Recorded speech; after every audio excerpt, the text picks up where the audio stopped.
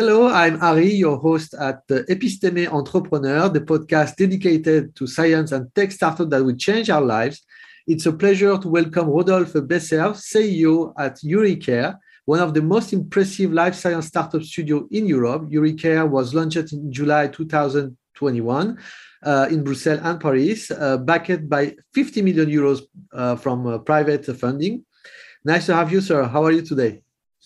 I'm fine, thank you, Ari. Nice to talk to you, and happy to join this podcast. It's a pleasure to have you. It's very precious to have you because what you do for the startup ecosystem is precious, and having you today is very important.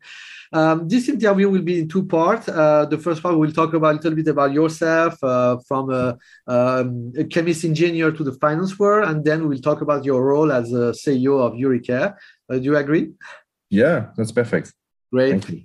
So could you please present your path from the freshly graduate you in chemical engineering into the finance world?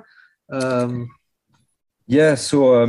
was graduated actually from the School of Chemistry of Lyon in France in a long time ago now, 1996. I actually did a sandwich year before that in the UK between my second and my third year. On the European R&D site of Dow AgroSciences in Wantage, close to Oxford in the UK. And that was a very exciting year. Actually, I was young, and it was amazing to be abroad. It was a good experience also in the lab. I was working on the formulation of pesticides in a highly skilled team, working notably on cutting-edge technology at that time, like micro encapsulation, for instance. I was specialized in analytical chemistry. I learned a lot during this year, and then I spent my final year at the University of Karlsruhe in Germany with a specialization in water chemistry. So very international profile, I would say. I really enjoyed it, but the conclusion also was that I was not sure at the end that I was ready to spend the bulk of my life in a lab. I enjoyed it, but maybe it was not for me. So after that, I did a business school, which probably provided me with additional feelings and which led to this career in finance after that. Yeah. And in the business school, did you specialize in corporate finance, in the stock market, or it was some? How was your because it was the first step to the finance world, the business school? Yeah, actually, after my year in Germany, I did my military service as officer in French Signals Regiment in France, and also that was I have to say a great experience on the human and management side. I was actually quite tempted to stay in the army. My regiment was actually very active and present at that time in former Yugoslavia. But after 18 months in the army, I eventually decided to come to civil life. So I did a business school in Lyon. It was 2 years, and at that time I had actually a very clear professional objective, which was based on my previous experience, and this was to develop actually turnkey sewage processing stations in Asia. So you can see that it was very precise. I had that in mind actually when I joined the business school, but in reality, I have to admit that after 2-3 months, I discovered a new field I didn't know before, and I really fell in love with, which was finance, and in particular market finance. So we had the choice, to sort of cours à la carte, and I chose at that time a lot of course in finance, and then I did my internship actually on a trading floor in a small brokerage house. It was a great time, It was the end of the 90s, so still sort of golden age for this business. I loved it, and actually 1 year after, I started working for this company as a research analyst. So totally changed my professional career, or what I had in mind when I joined the business school. And I started as research analyst, actually covering the pharmaceutical sector. And I never regretted it, since I think research analyst is a really exciting job. You interact with companies, you develop your own view on those companies, and you try to convince salespeople and asset managers to buy your ideas. So I really like it, and I exercised this profession actually for about 12 years, so covering big pharmas, mid-cap pharmas, and then the biotech sector when I joined actually Société Générale in 2005. And you did great, because I read that you have a ranked number one analyst in France, right? In this sector. Yeah, no, it's true. I think I was ranked number one in 2010. So for any sector, so amongst 250 analysts, I was number one, probably by chance also. Of some of the recommendation I made at that time, the market was very volatile. So chance, and as I made good recommendations, I had the chance to have a huge performance on those stocks. And so yes, I was elected first in France, but that was for 1 year. But it was quite funny. But definitely, I enjoyed this job, which is now a little bit different. I think it's probably less exciting than it was at that time. But I think it's a good way to learn about the sector, to understand the sector, the logics with let's say the big companies and the smaller companies, and particularly when I started covering biotech, I think it was great, since I really looked at on the R&D side of the picture, and yes, that was a very good training also. It's very interesting with your background and journey, through the finance, that you are a kind of professional that understand biopharmaceutical company from the listed one to the pre-IPO and now with the T0, of the launching of such particular venture, because they are not like others, they are very particular venture. They have their own business model, they have their own regulation. So now this is very interesting to see that you have this kind of profile that can have this vision from T0 to the post-IPO, and this is great. Then you joined Société Générale, and you conducted more than 50 transnational deals, including IPO, right issues, mergers, LPO. But all of this experience were in the biopharma sector, right? Yeah, no, absolutely.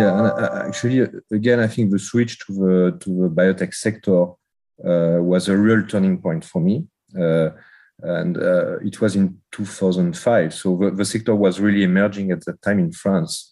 There were only 3 listed companies.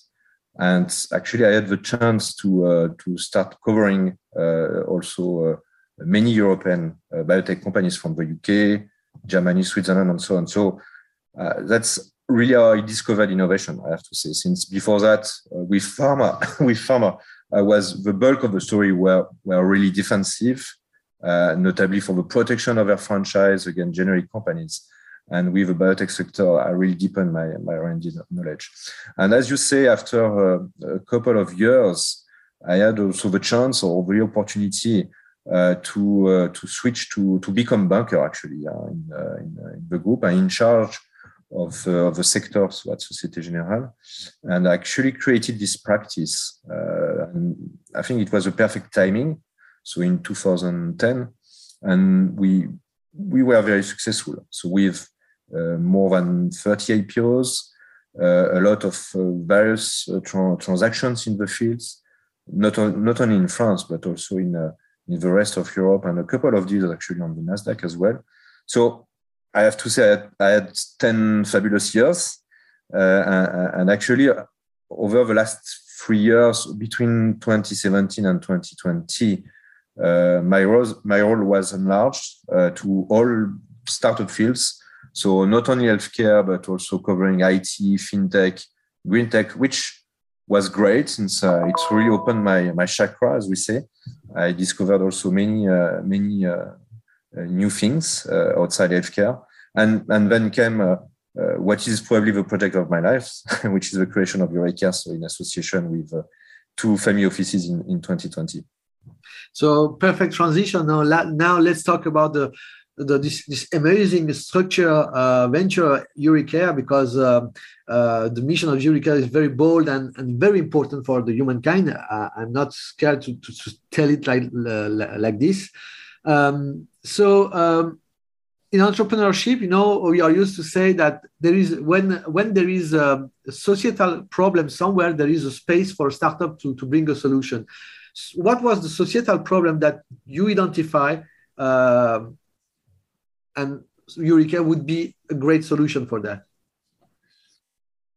So, in fact, when we decided to launch eureKARE, so we had a lot of brainstorming. So it was at the end of 2020, and we were in this particular, of course, context of the COVID crisis. But I think there were two main motivations to create this structure. First, bring I would say new kinds of investors to finance early stage projects in the biotech field, and it's one of the principal issues and met myself as a banker. So I mean the lack of dedicated biotech funds or biotech investors in Europe when you compare it with the US. So that was, I think, the first reason. And the second motivation was to better exploit the European academic research. So I think we had the feeling that there are great things in European research, which is well financed in very early stage, thanks to a lot of very deep public support. But this research can hardly find bridge financing to go to the proof of concept. And I would say it's essentially due to the fact to the lack of dedicated structures, and particularly in a context where industrial companies and pharma companies in particular are very far from fundamental research and really concentrate on late stage projects and marketing of products. So I think when you look at COVID crisis and the development of mRNA vaccines, all this has shown that many innovations actually were originated from Europe, but were eventually developed and exploited in the US. So this is what we wanted to tackle with eureKARE, really to be able to finance in this very specific moments where you are transiting from the fundamental research to the proof of concepts, and where we know it's very difficult for projects or for new ventures to find financing. So, and why did you choose the startup studio model? It could have been, I don't know, maybe we could have launched a VC, an incubator, or funding, and establish accelerator.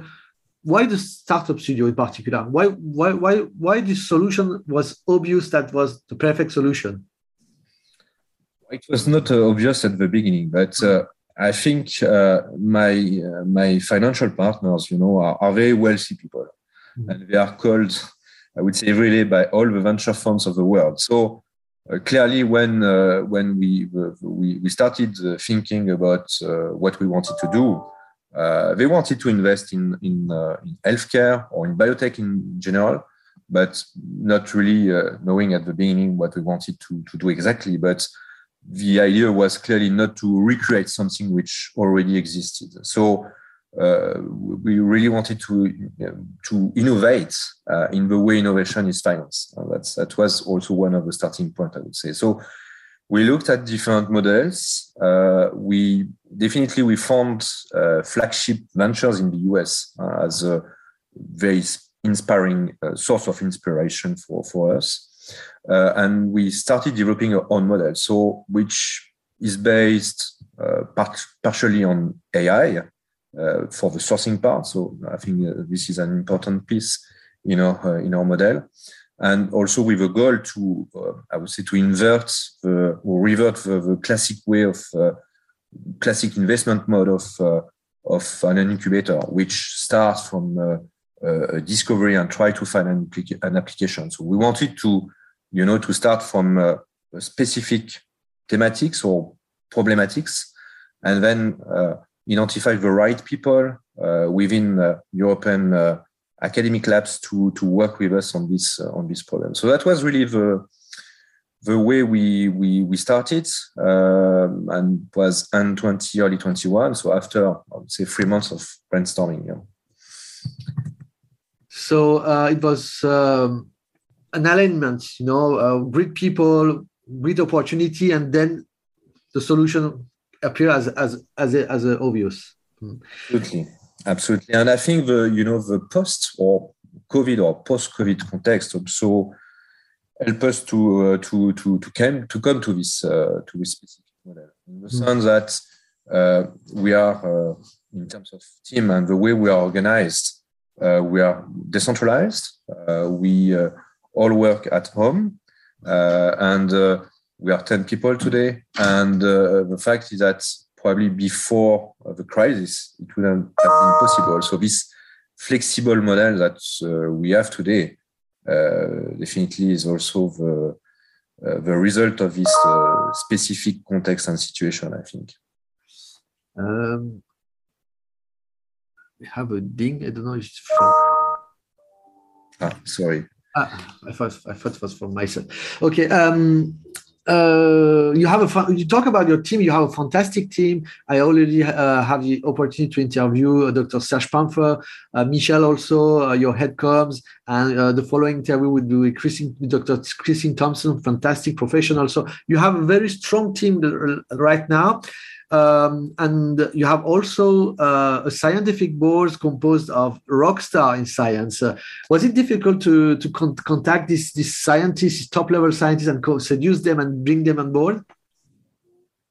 So on the team, maybe so we are 10 people today, and we are very operational in the sense that really the purpose is to be able to help every day. Actually, the companies that we create and accompany. So.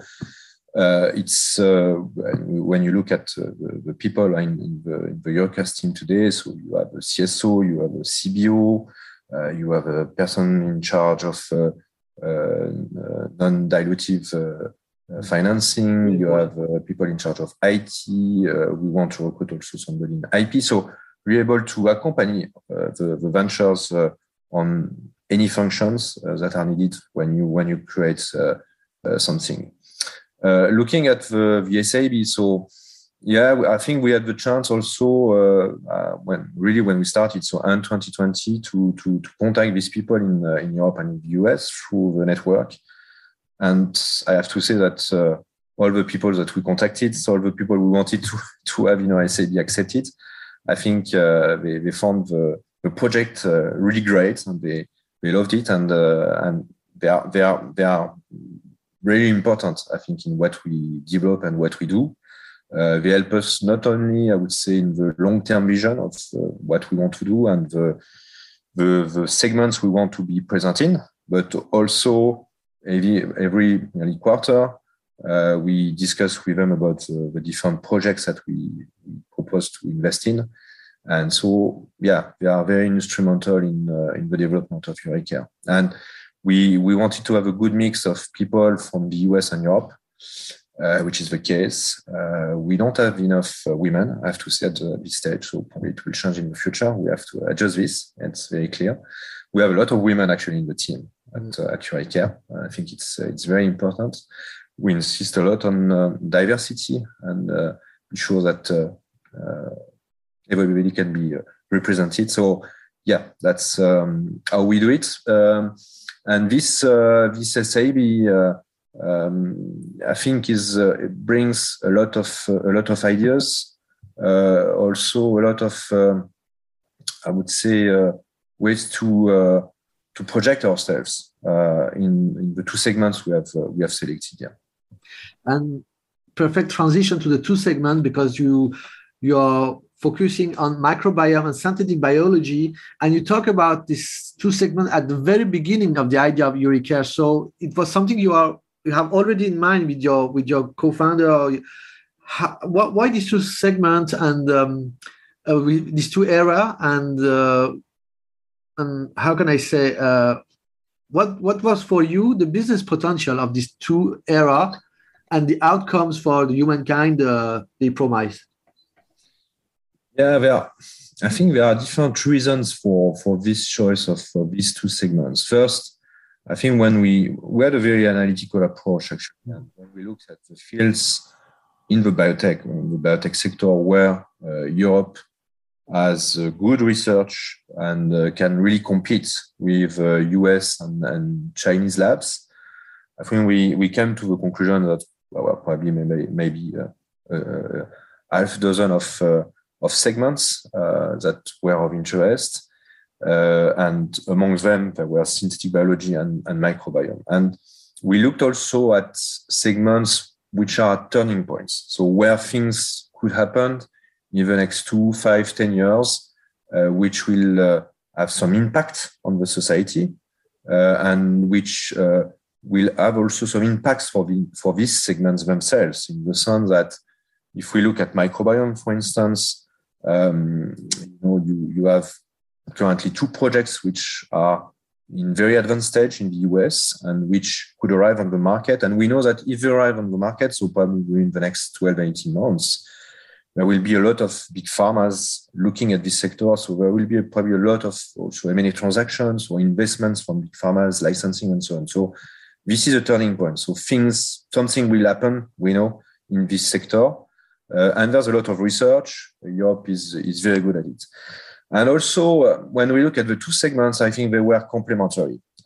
This is probably more philosophical than research, but I think, microbiome is the way we are integrating in our environment. So it's not only the bacteria we've got in the gut or on the derma, but it's also how we are connected with our environment. And maybe you discuss with Serge about this on different aspects with aerobiomics, with oceanobiomics. So we are linked with, the air, with the water and so on. So I think from a philosophical point of view, it's interesting. And when you look at SynBio, it's the way we can also correct or modify from the inside, from the cell, things which are not good. And can be mutations, can be also environmental problems, can be new materials we want to develop and which are cleaner. So I think you've got this link between the environment, what is the link between the humans and its environment, and also the fact that you can modify from the inside things. And these things are, very complementary, I think, from a philosophical point of view. And you've got another lab, by the way, since you can imagine bacteria that you modify also genetically. So, this came to as an evidence, I think, at some point that we had to be present in these two fields. Of course, I'm absolutely convinced of that. I just wanted to ask you the question.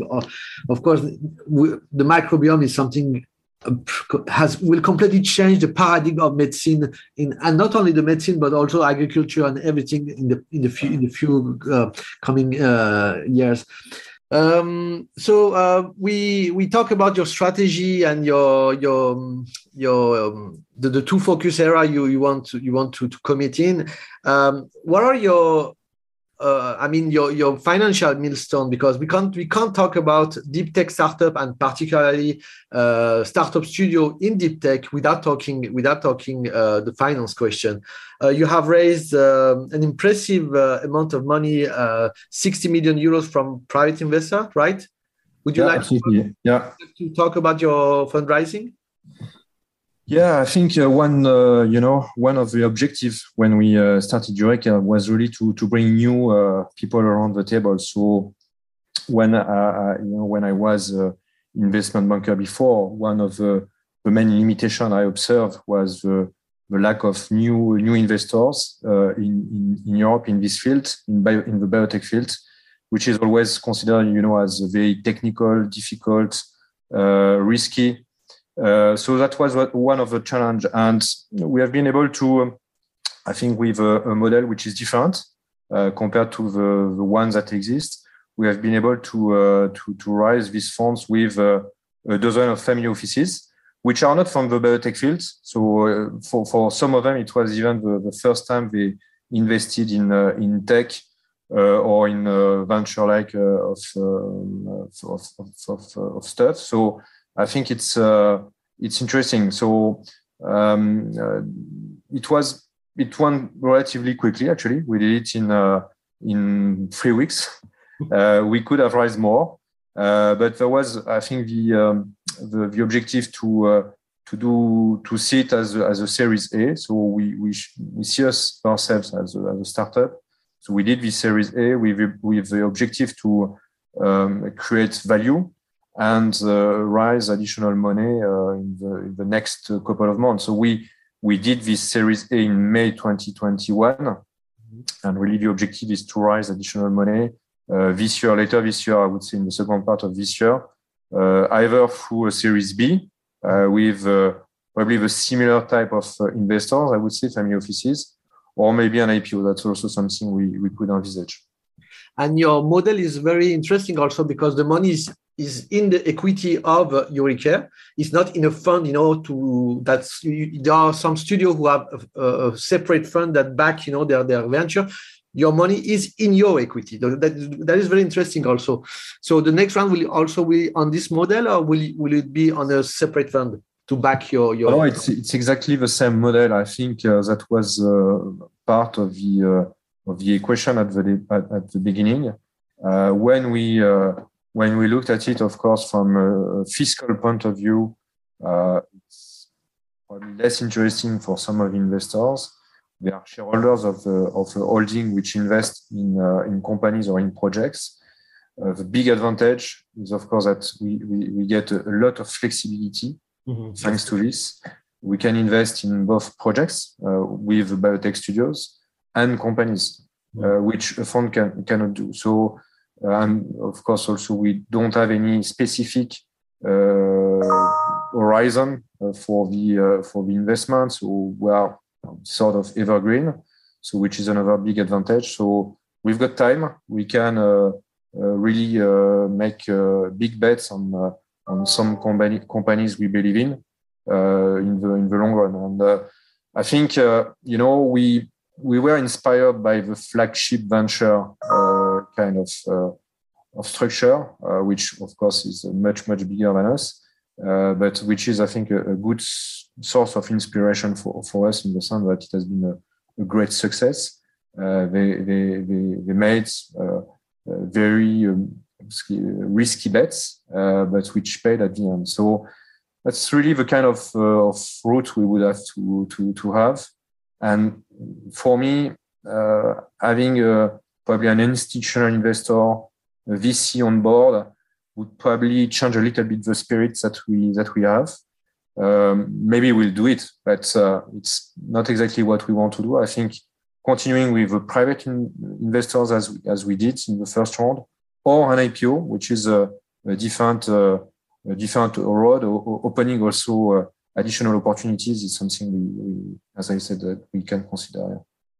And concerning the way you will invest in seed ventures that you will cook inside eureKARE, how much will you invest per startup?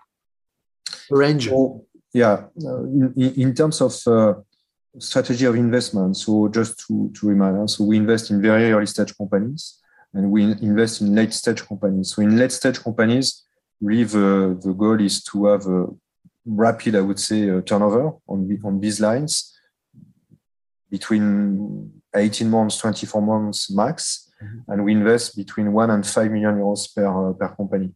Looking at the early stage, which is your question. So in the biotech studio, for each line, we intend to invest between 3 and 4 million euros. Wow. A period of time of 3 to 4 years to reach the proof of concept and then switch to a classic Series A. The biotech studio we've got in Belgium now has an objective of 5 to 10 projects to incubate, and we will raise 10 million euros in this first studio, and we want to replicate this model. So Belgium is, I would say, the first lab, and we will open additional studios with partners in additional countries in the future. Great. The amount you want to commit in the early stage is impressive, and I think it will make a clear difference, because in the life science and biotech field, the capitalization at the T0 is very important. It's not like the IT high velocity startup, where they can start with a computer and some couple of euros. In the biotech, they need a lot of money and a lot of support, and this will make a huge difference. And I fully agree. And also what we observe is that many VCs have raised a lot of money, and so have exited this field of seeding or pre-series A, and so there's definitely a need that we can address with eureKARE. To continue about the fundraising of eureKARE, you talk about the different options, VC or IPO. There are also now we see more and more hedge funds committing in the game field of VC, like Tiger Global and others. What is your impression? Because you have an impressive background in finance. So what are your feeling about this hedge fund committing more in the game field of the early stage VC? Because is it a treat or is it an opportunity? We know very well this world, since our first investor is Alan Howard, who is the founder of Brevan Awards, which is one of the biggest hedge funds in the world. But looking at direct investment from hedge funds, I think probably can work in some areas, in IT, in cryptocurrencies, for instance. I'm a little bit, I'm not sure that for long investments, like it is the case in biotech, where it takes between 5 and 10 years to get a success, if everything goes well.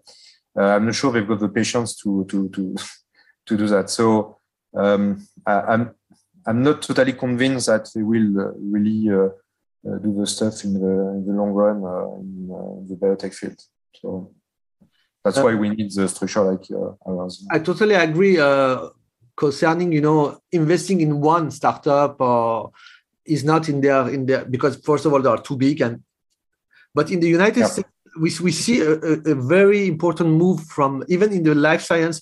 They come the hedge fund and they buy most of they see all the startup in life science who are in the series in clinical trial, and they buy out everything, because they have the capacity, to handle the Excel of these things. The financial forecast. No, absolutely. But I think if you look at the US market, we observed also in the healthcare field, and I think it's the case also in other fields, that many VCs or private equity funds also have built their own SPAC to invest in the sector with a different approach. So I think there's so much cash, I would say, in the system that they need to find when to land any possibilities to invest in complement to what they already do. So yeah, but I think in Europe it's a little bit different. I'm not sure. I've seen some hedge funds investing in IT, in crypto, but in biotech I'm not sure. I haven't seen that yet. We have now a good news from the Euronext. They announced recently about they are willing to create a Nasdaq-like subunit. I don't know how they will structure that, to favor the IPO of the European tech company. What do you think about this announcement? Do you think it's a good news, or let's wait and see how they will do it?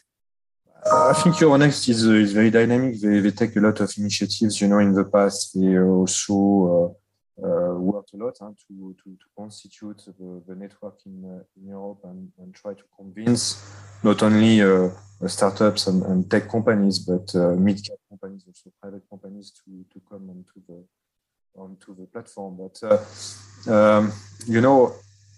all these initiatives are good. If it can, drag additional money to techs, it's great. My feeling is that the platform as it exists today is efficient enough. So, of course, there's a lack of liquidity, but it's more a matter of funds actually, and particularly dedicated funds to the healthcare sector or to the biotech sector in general, which is the main difference compared to the US, where when you make an IPO, I remember the example of Selectis, French company. I was the advisor when we did the IPO in France. I think we had a book of maybe 80 or 90 institutions, and it was covered, I think, if I remember well, it's a long time ago now, but 4 or 5 times. So it was a great success. But when we did the IPO in the US, the CEO André Schulka told me that we had something like, I think, 900 institutions in the book. So I think it's a matter of 1 to 10, So, and it's not just because of the technical platform. It's the main reason is that there are funds, there is cash in this field. People are more open to take risk on the biotech sector than it is the case in Europe. And we come back to what I said before. That's the reason why we created eureKARE, is to bring around the table new kind of investors that at this stage were not present at all in the biotech field. Yeah. You talk about new kind of investor, and now you have a new era of what I don't know if they are investors or speculators with the coin. I have a brain freeze. Was the on crypto? Yes, crypto. Sorry, I don't know what happened in my brain. Oldness. So we have now a new era, of kind of investors. Of course, they are the same, but just they use the new tools. It's just an extension of crowdfunding and even equity-based crowdfunding, which is used, the digital tools.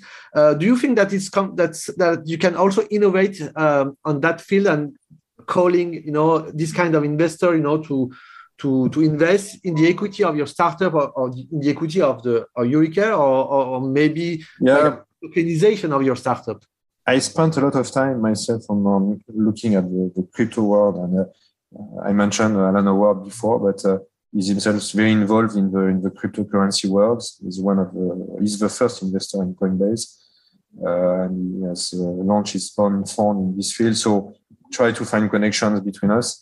And a couple of years ago, I was thinking about a biotech company which would develop its product, and people would buy some cryptocurrency around it that would give them access to the product in the future when it arrives on the market.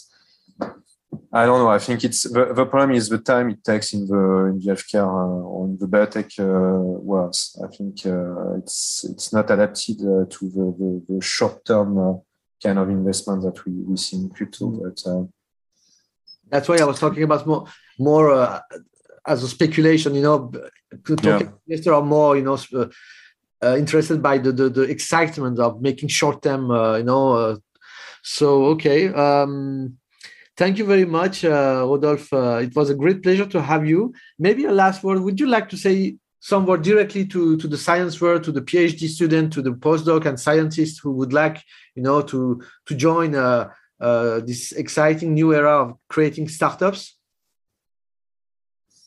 Yeah, if I take again, what is the motto of eureKARE is to, if I summarize, is to use strategic artificial intelligence to mobilize hopefully the brightest scientists in Europe, UK, Israel as well, and to launch with them highly ambitious, impactful startup for the world. So it's very ambitious, but definitely we are looking at people who have disruptive ideas, people who want to change the world, who like entrepreneurship, So all of them, they can join us.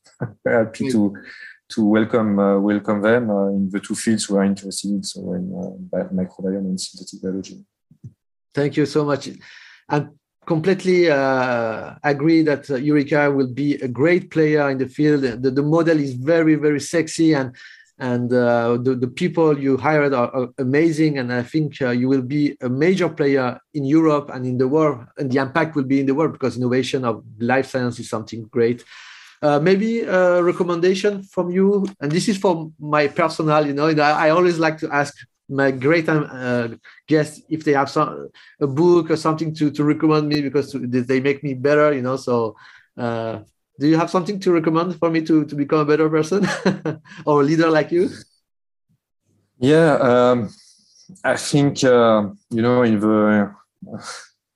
the current context, probably we have to come back to the books of reference in the field of war, which also is useful, I think, for the management of any conflict. So I have two books of reference. I've not read them recently. I read them a long time ago, but I think they are still interesting in the lessons that we can draw from them. So it's, of course, Clausewitz's on war, which is a major work, I think, which I think is a good source of inspiration to manage any conflict situations, and notably to understand, I think, I would say the asymmetrical relationship between attack and defense, and also I think which shows that you always need to analyze, of course, the deep and real cause of the conflict, to be sure that you find an acceptable outcome for all the parties. And the second book, of course, which is always attached to the first one, is Sun Tzu. I think it's Art of War in English, which is also another book of reference I read a long time ago, and which I think is interesting. It shows that any victory is psychological first, and all the rest is accessory. So I think it's true for war, it's true for any conflict. So we should keep that in mind very often. I will add the reference in the blog article. Thank you so much for being my guest. It was a real pleasure to have you. Thank you, Ari. Thank you very much for your time. Hello, I'm Ari, your host at Episteme Entrepreneur, the podcast dedicated to scientists, entrepreneurs, and deep tech startups that will change our lives. It's a pleasure to welcome Dr. Serge Pampher, PhD in molecular biology from the Université Catholique de Louvain. Dr. Pampher is a serial biotech entrepreneur and investor. Dr. Pampher joined eureKARE in 2021 as a chief scientific officer. eureKARE is the most impressive venture builder in the life science in Europe, backed with 60 million euro private funding. Its jobs is to create a biotech startup with two hot domains of expertise. We'll talk about that. Nice to have you, Dr. Pampher. How are you today? I'm doing very fine, Ari. So I guess we can work on a you basis and tu as in French. So please feel free to use a very friendly and fluid way of interacting, because of course. I think it has been a long time since somebody called me doctor. And in our world, it's really on a friendly basis. And I'm very happy to join you. Thank you very much. It's an honor to have you. It's a great honor to have you based on your great experience. It's very important for me to have you today.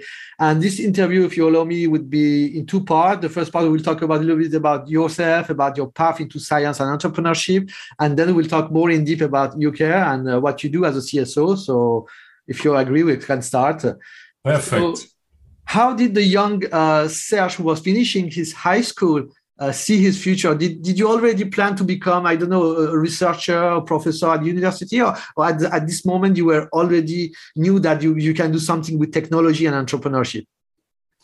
You see this book?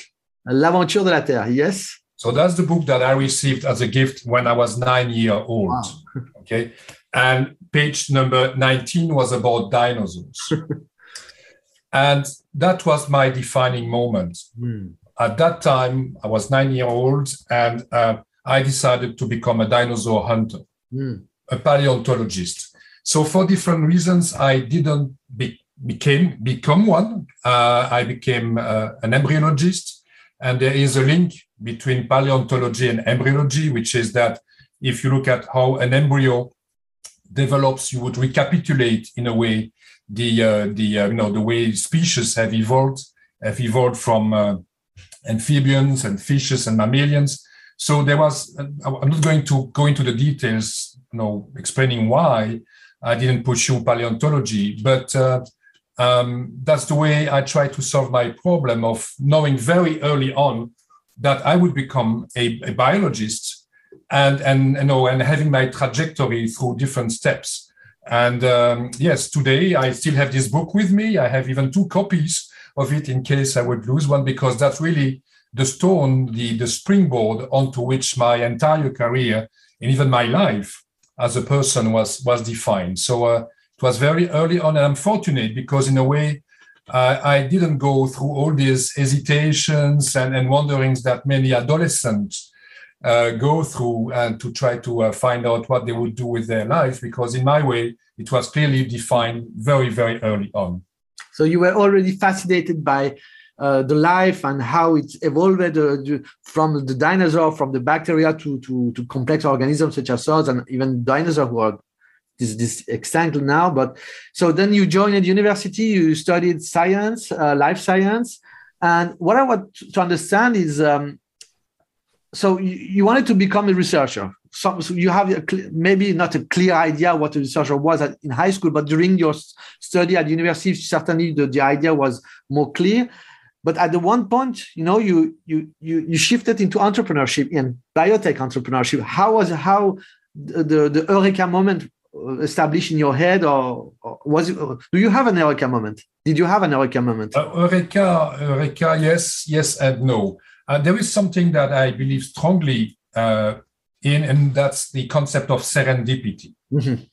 So, and by the way, that's the eureka moment is exactly a good example of serendipity, because Archimedes was working for a king who was trying to find a way to verify if his collaborators were not stealing gold from him when they were designing his crowd and something. So he was really, as a consultant, Archimedes was really thinking about how to solve that problem, playing around with the concept of density and volume and weight, and trying to find a formula who would bind these 3 concepts into one equation.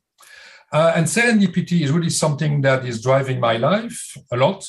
Serendipity is also what is, I guess, driving science a lot too. And I would say that I'm fascinated with everything that is about to start. Embryos is a good example, and that's why I was so fascinated in embryology.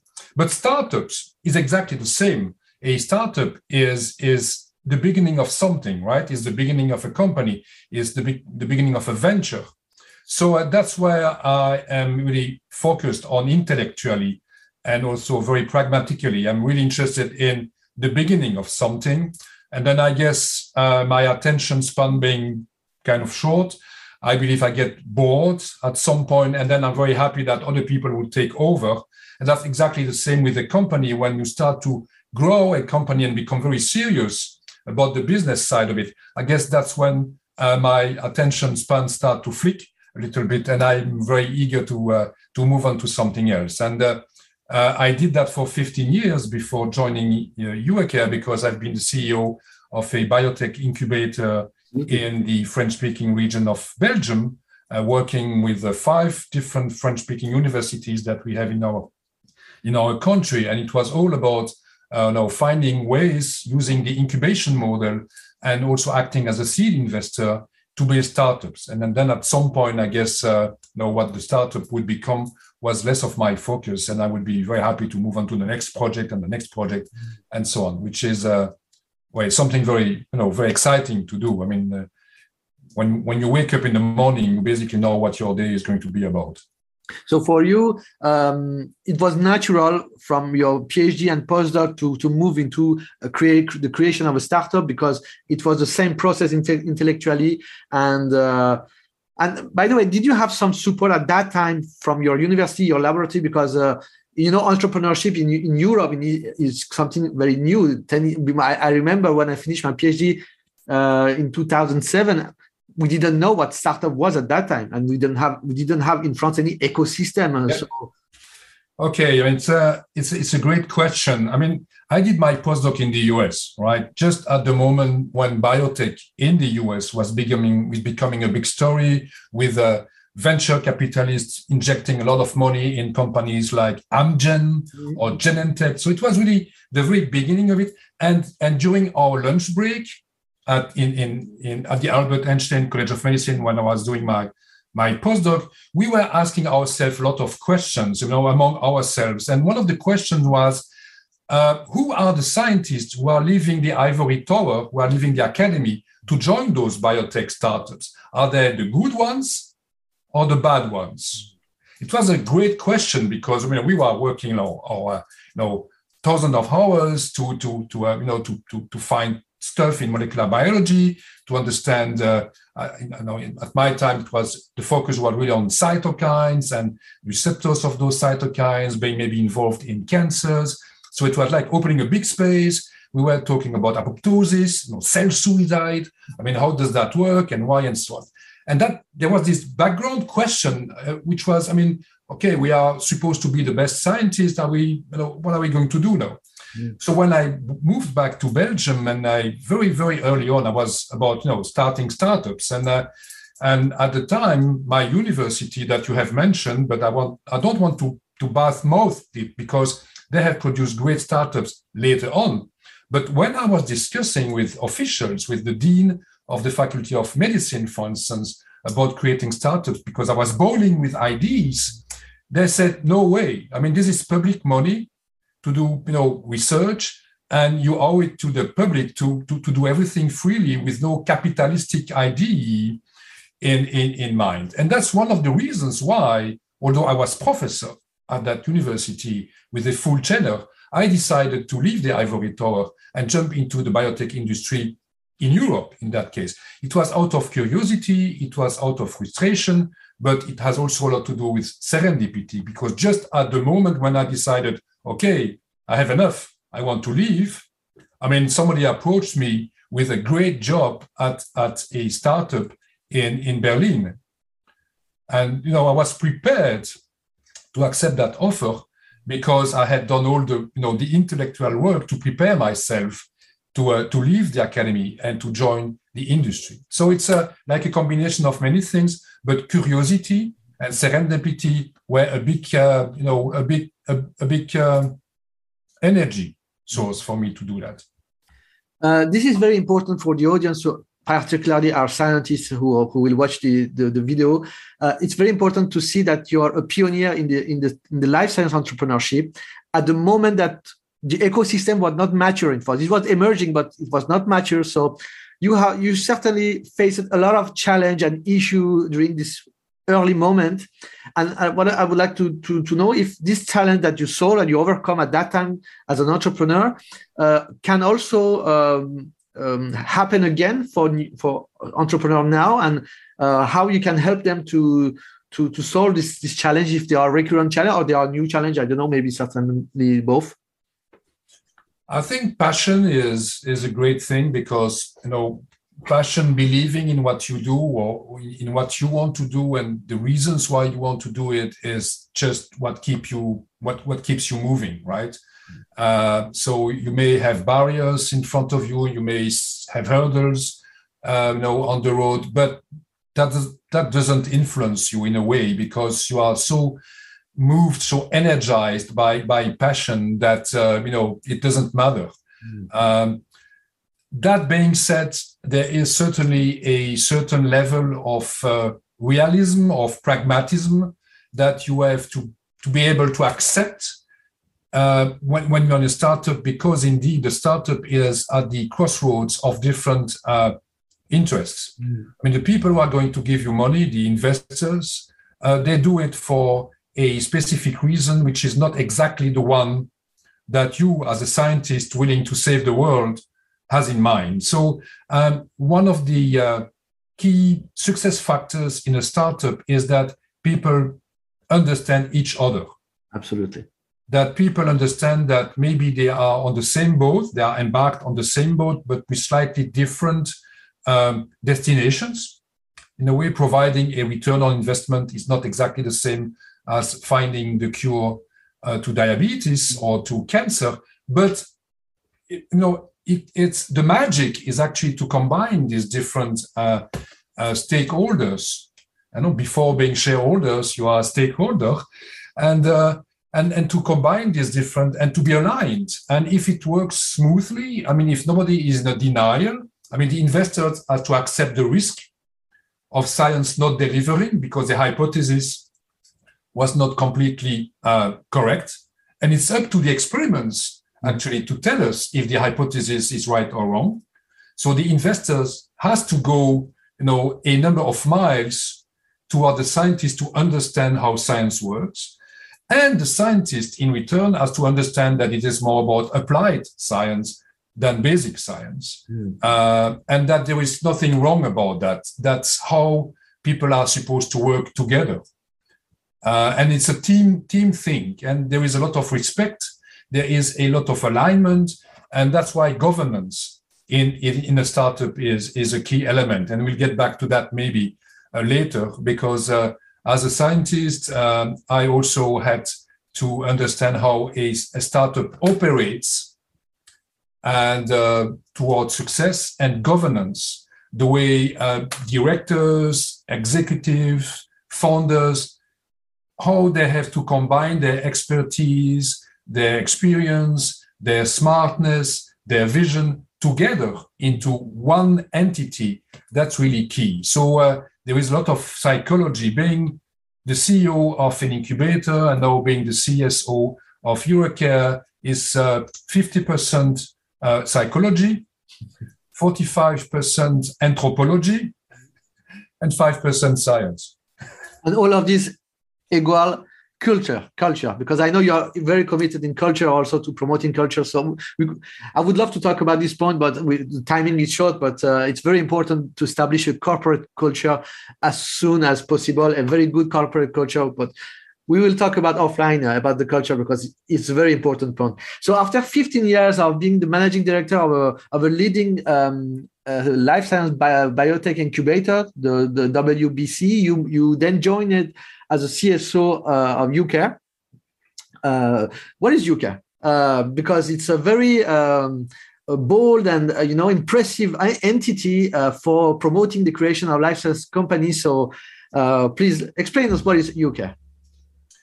Well, eureKARE is an investment company, so it's not a fund, meaning that we work in a slightly different way than venture capitalists would do, or investor or seed investors, or even business angels would do, in the sense that we are working as a studio. Mm-hmm. So if you look at the traditional value chain, you would have a scientist who makes a discovery, a finding in his lab, and then he would secure the IP together with the TTO at the university is working at, and then those people would knock on the door of the incubator and say, we have a solution looking for a problem. Mm. And the best way to explore which problem to solve is through the creation of a startup. And then you start assembling the different blocks it takes. The studio works in a different ways, not exactly the reverse way, but it's about identifying a problem first. And then once you have a problem that you have decided to spend energy and time and money and whatever on it, you find the best people in the scientific world who may help you address that problem with a new solution. So it's really about a problem looking for a solution, okay? And it's only when the proof of principle of the new technology has been achieved and is convincing that you think about yes or no, you want to start a company. Absolutely. Okay? So in a way, this equation where you have risk and reward and proof of principle and market traction, for instance, all these blocks exist in the incubation model, but the way they are ordered, the way they are assembled, the methodology is slightly different. And we believe that working as a studio instead of incubator is going to increase the rate of success and decrease the rate of attrition. But at the same time, we are still very much open to the different models. And it's just a trend, I guess, that today we are still very much open to scientists who have found something useful, but we want to work with them very early on and not wait passively as an investor would do, that the company has been legally created and so on. We want to be involved very early on. And second, with time, I guess that our portfolio will be more and more and more according to the studio model and less according to the incubation model. And that's why we are also investing a lot of resources in a artificial intelligence-based platform that will help us with all these different steps that it takes before you create a startup, which is the ideation, which is finding the best people, matching the scientific founder with a business person to make sure that the business model, is it going to be a service company? Is it going to be a platform company? Is it going to be a product company? All these aspects are being analyzed and taken into consideration very early on, even before we start talking about a startup. Even before thinking about the solution, you're already thinking about how, first of all, I resume, with your, let's say, artificial intelligence will analyze everything, the publication, article news, social network, everything. You can identify societal problem that's worth to be solved, right? And this is different between the old school, let's say, technology push innovation, which first by research and development, we find a solution, a technical solution to a technical problem. And then we expected to apply this technical solution to a societal problem. And sometimes that works and sometimes doesn't work due to, the high rate of failure of startup, as we know. But you have reversed the let's say the process by first identifying a societal problem worth to be solved, right? Yes. Okay. And to use synthetic or to apply synthetic biology as a box of tools to finding a solution that is superior to the existing solutions, or even better when there is no solution at all, to come up with something. And that's the one of the key differentiators. So basically we have the fact that we work as a studio, like you mentioned, the fact that we are our own startup, so we share with the founders and the entrepreneurs this same mindset, this same spirit of starting something, and then using synthetic biology as a toolbox to try to come up with proof of principle and with technologies that are being validated, but that are based on synthetic biology as much as possible. I didn't mention in the introduction that you have two domains of expertise right now. It's synthetic biology and microbiome. Could you please explain us why these two domain area of expertise? And of course, for me, it's evident, but I would like to hear it from you. Why did you choose to use this to focus on these two areas? And what are the possible outcomes for us as a human being, as a patient, as a benefactor?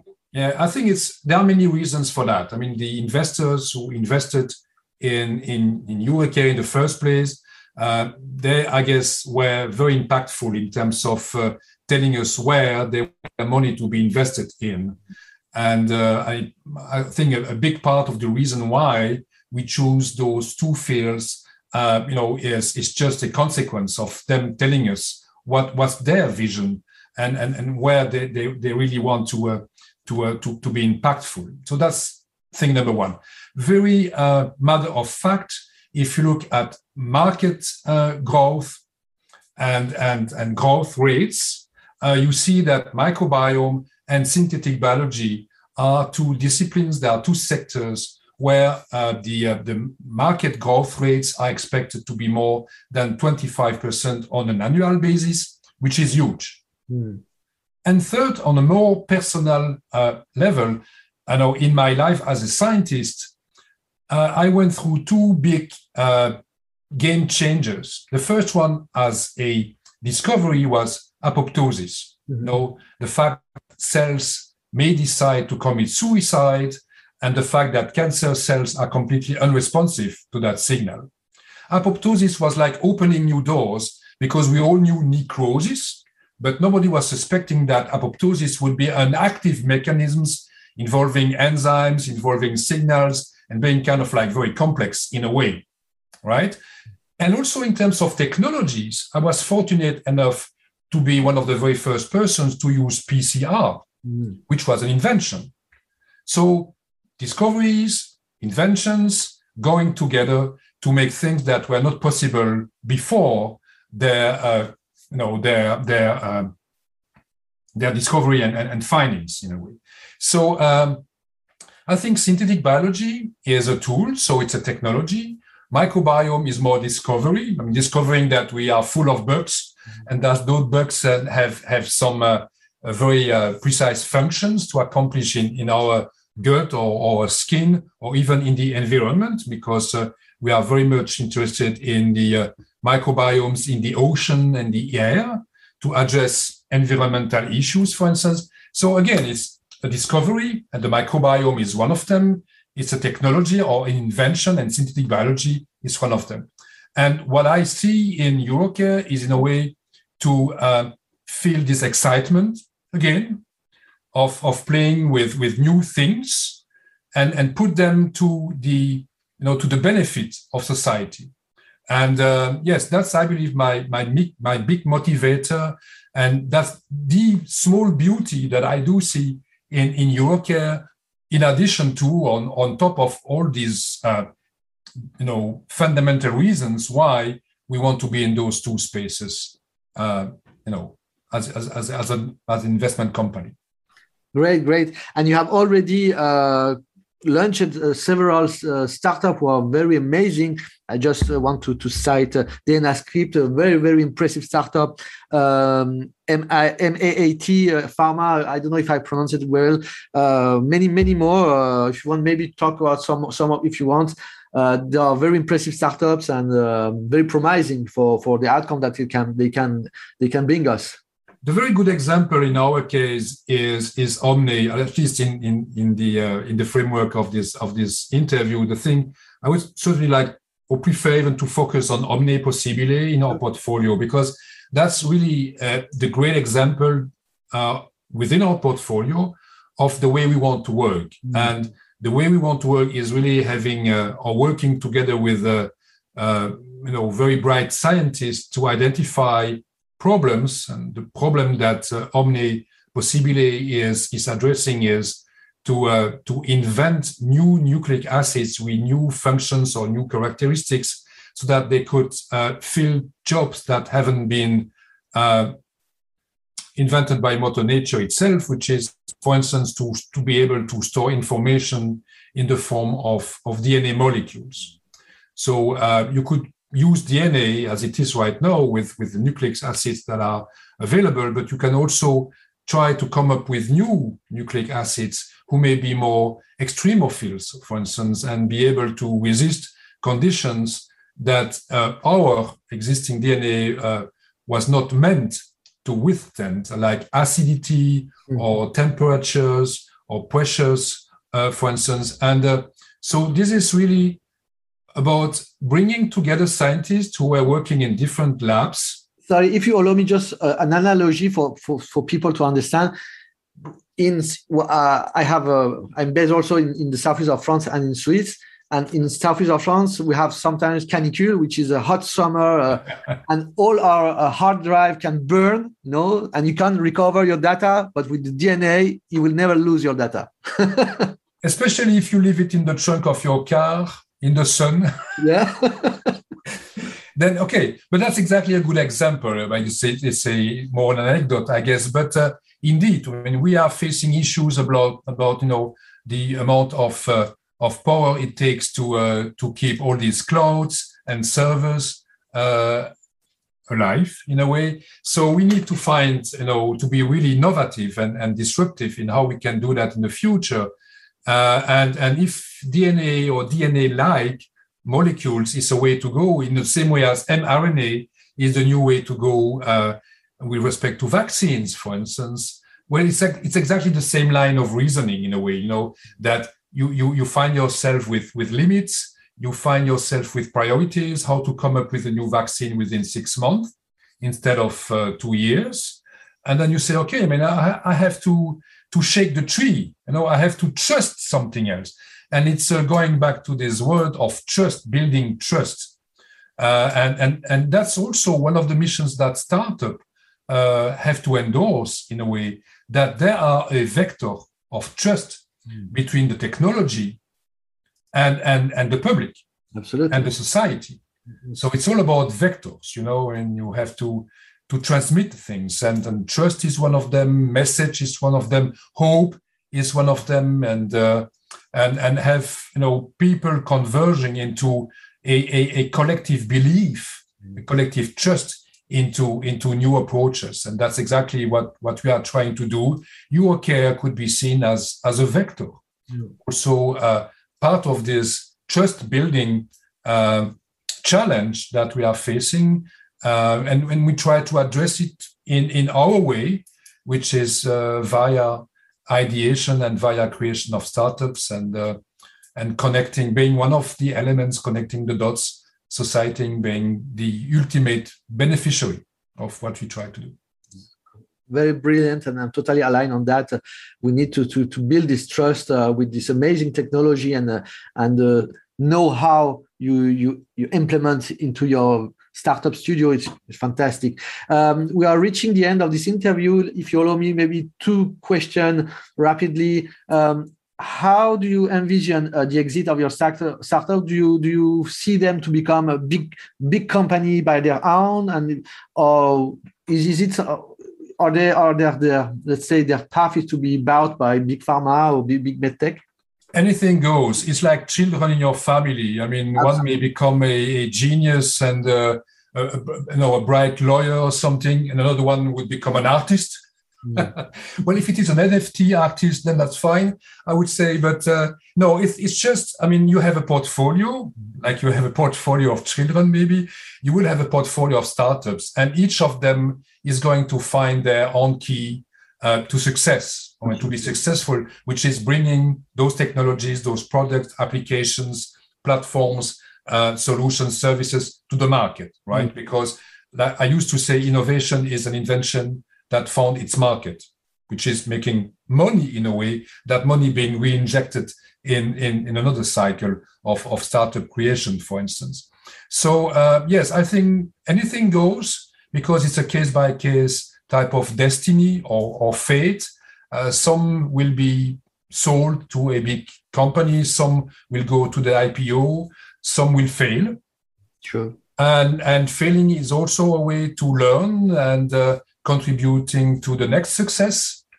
So yes, I think that there is no fixed rule.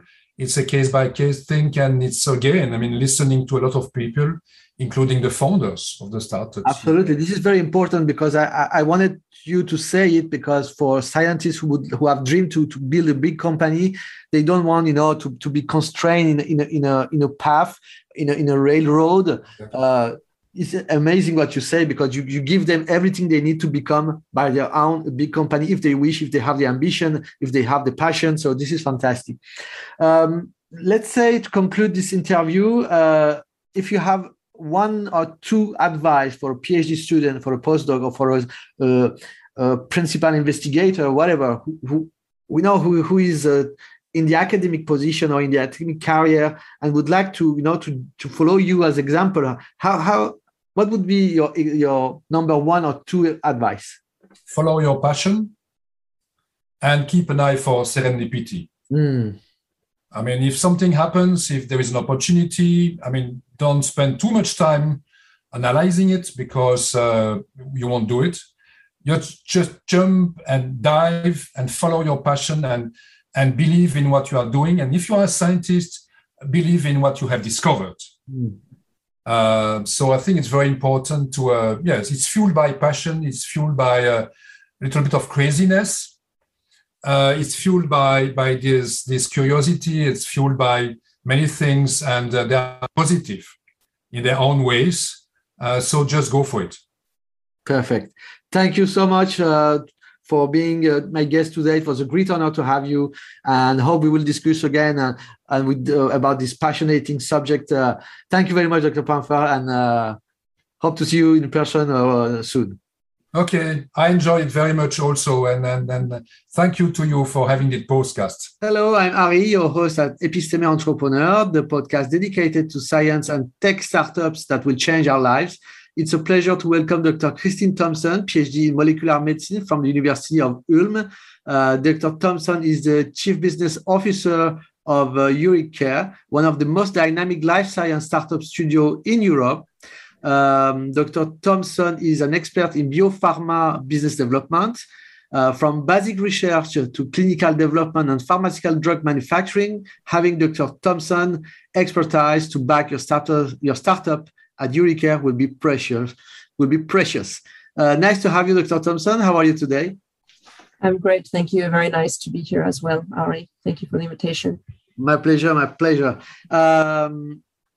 This interview will be in two parts. You know, it's the game of this interview. One, we will talk about shortly about your path from your PhD to the bio business world, and then we will talk about your position at eureKARE. So maybe you could talk about a little bit about yourself and how you decided to abandon the academic career of a researcher but to commit, to help the other academics to launch business. Yeah, thanks. I think for a number of years, I was really ingrained into the academic fabric. My father had been a researcher growing up. I spent a lot of time with him going to his microbiology lab and doing science fair projects with him. And then he started his own startup company, which ultimately failed. But I saw him, going on the weekends to do his MBA. And I think that was really something which influenced me, to see someone trying to get out of academia. And whether it failed or not, just the adventure of doing that was very exciting. But I really, keep the message with me that it's not necessarily easy to do, to find the right avenues, the right doors, the right way. So this is definitely influencing me today at eureKARE. But to come back, I worked, for several years within academia, but also on projects which were directly translational. So real access to patients, working on projects with PTC Therapeutics, for example, or Boehringer Ingelheim, where you had the feeling that if you make the great discovery, it's going to get to the market someday. So I think that when I was continuing at some point and feeling a little bit further away from that connection, I realized that my motivation was waning a little bit for my academic career and that it was time for me to make a transition. I was very lucky because I was accepted to a mentoring program, which is organized by the DIA Association in the US. And I was put in partnering with Jeffrey Sherman, who's at Horizon Pharma. And he was absolutely amazing.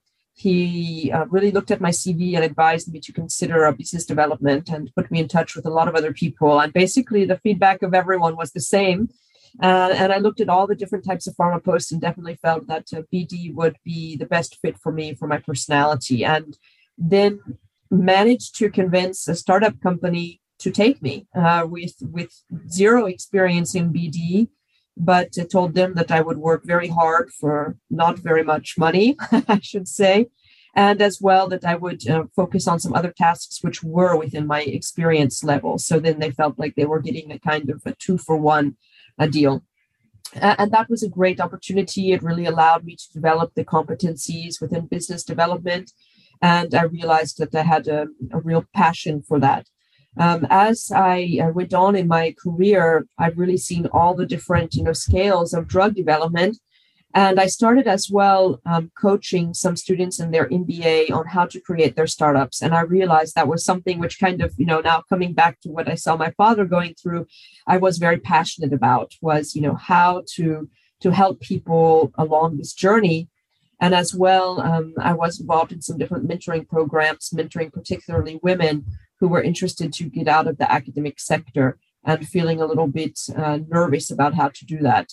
I did feel that leaving academia for me, it was a little bit like being cut out of your family. In the end, I think everybody was really happy to see me succeed, but that was my fear. My fear was that people would not accept that change in my career path. But ultimately, I think the mentors and advisors which I had, which were the most supportive, are really happy to see me doing well and making a positive change for other people today. Could we say that maybe the era we live now has also favored this support because maybe 10 years before your generation it was much more difficult to get out of the academic because there were not so much possibilities. So do you think that there is also a kind of maturity of the ecosystem of something that could also help it, your transition? Maybe in part. I think there's more awareness today that there's not enough academic posts for everybody. So I think even within academic institutions, they realize that a certain percentage of students will have to leave. And it's in your interest to make them aware of that as early as possible and to help them find these alternative paths. Because, after an 8-year postdoc, what do you do? Stay as a research technician the rest of your life? I think we start to realize now, and academic, institution as well, that that's not a real viable career path.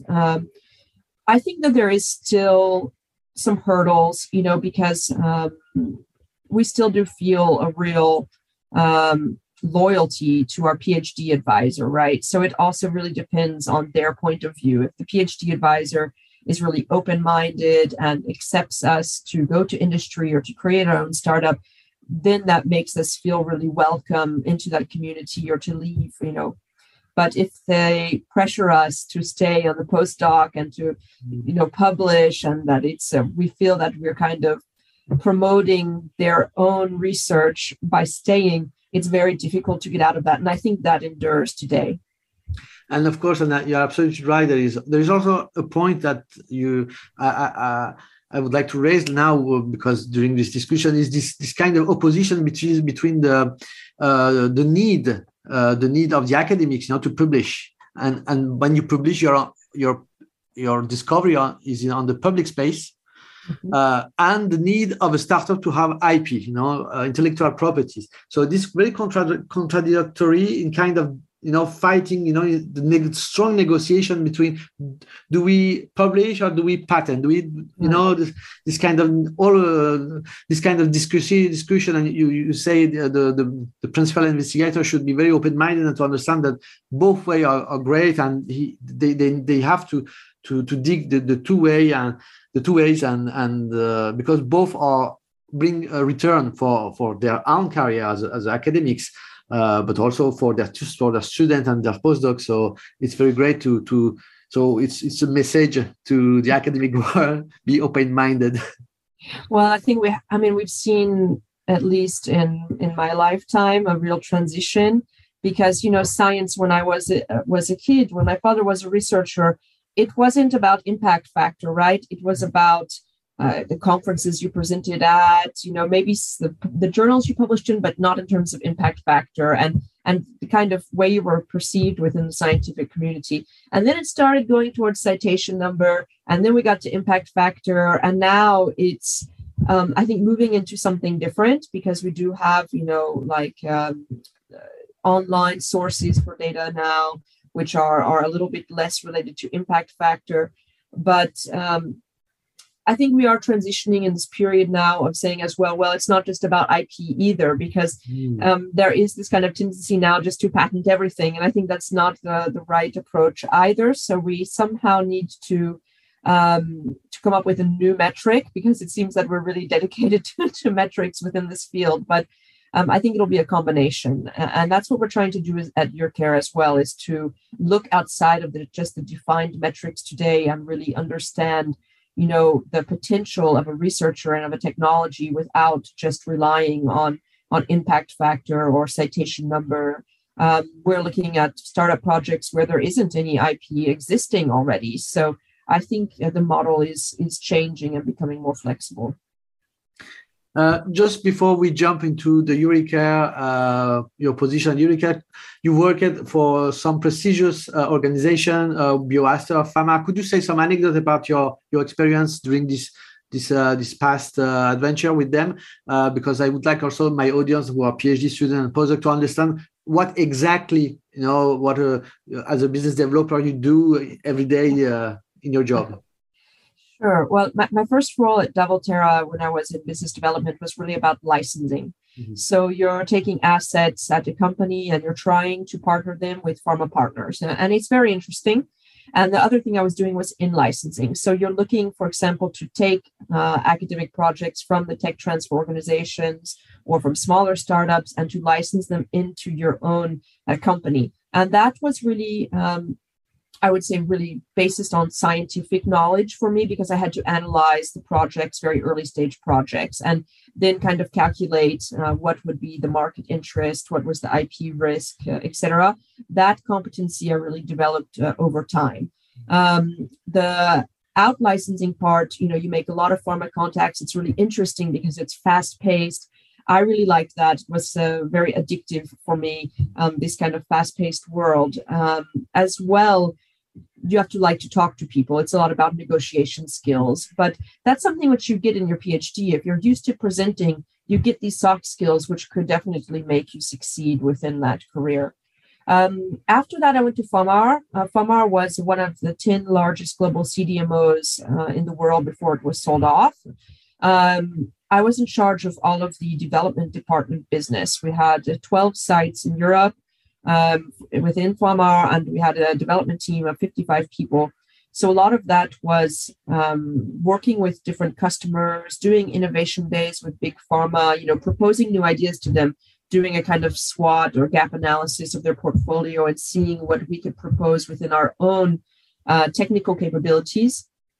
And that was really interesting because it was the first time in my life that I visited a factory which actually made the medication, right? Because so many years I was working as a scientist where we just used, whatever we had in the lab, and then going to the facility where you actually see all this discovery work which you've done become a reality, become tablets, become a liquid. And that was a totally different science, actually, because it's a way of bioprocess or of machines, of manufacturing, of quality control, of regulatory. And the learning of all those different pieces in order to be able to understand the customer needs really helped me to develop a fuller picture. On top of that, I worked with a lot of biotechs in that role who were needing development services. And so I got a lot of expertise in understanding their failures and their successes. That's, understanding that if you wait too long to take certain decisions, sometimes you're really setting yourself up for failure. That was an important lesson for me. The other thing which I really enjoyed about that role was just, I think the interaction with customers to create new products and really to reflect on that from start to finish. An additional part of that role was really strategic because they had some difficulties within the department when I came in. And I was tasked with really doing a strategic analysis to create the department to be profitable. And that required me to go into a deep dive of all the issues, the things that were working, the things were not working. It was a huge work. It doesn't mean that you're always really liked because sometimes your colleagues don't want to change. But in general, it taught me a lot about the business and also about strategic thinking. I went then to BioAster. BioAster is a private research foundation funded in part by the French government, but also by private industry. And their strategic partnering is a little bit different than licensing because what you're trying to do is to create collaborations, but you want it to be successful for both parties. So it's, again, really soft skills based, and you have to really understand who your who you're talking to, because on the one hand, on the collaborative side, you've got a lot of scientists, so you need to put on your scientist hat. And then on the other side, it's a business person who's just project managing this. They don't really care about the science. They just want to, get it done. So you have to understand as well how to manage those different types of relationships. And as well, of course, even if it is a collaboration, there is still some aim of profit behind it. So you need to as well be thinking as a business person on different licensing strategies, different royalties, milestone payments, etc. So there is a kind of basic finance role behind strategic partnering as well. Great. So after these past experiences, you were fully, fully trained in your skills, in your soft skills, in your hard skills, and your mindset also, because the mindset is very important also when you do this kind of transition. Then you joined eureKARE, right? And yes. How could you talk about a little bit, what happened when you joined eureKARE? Was it a meeting? You meet someone, or someone recommended you? How was it?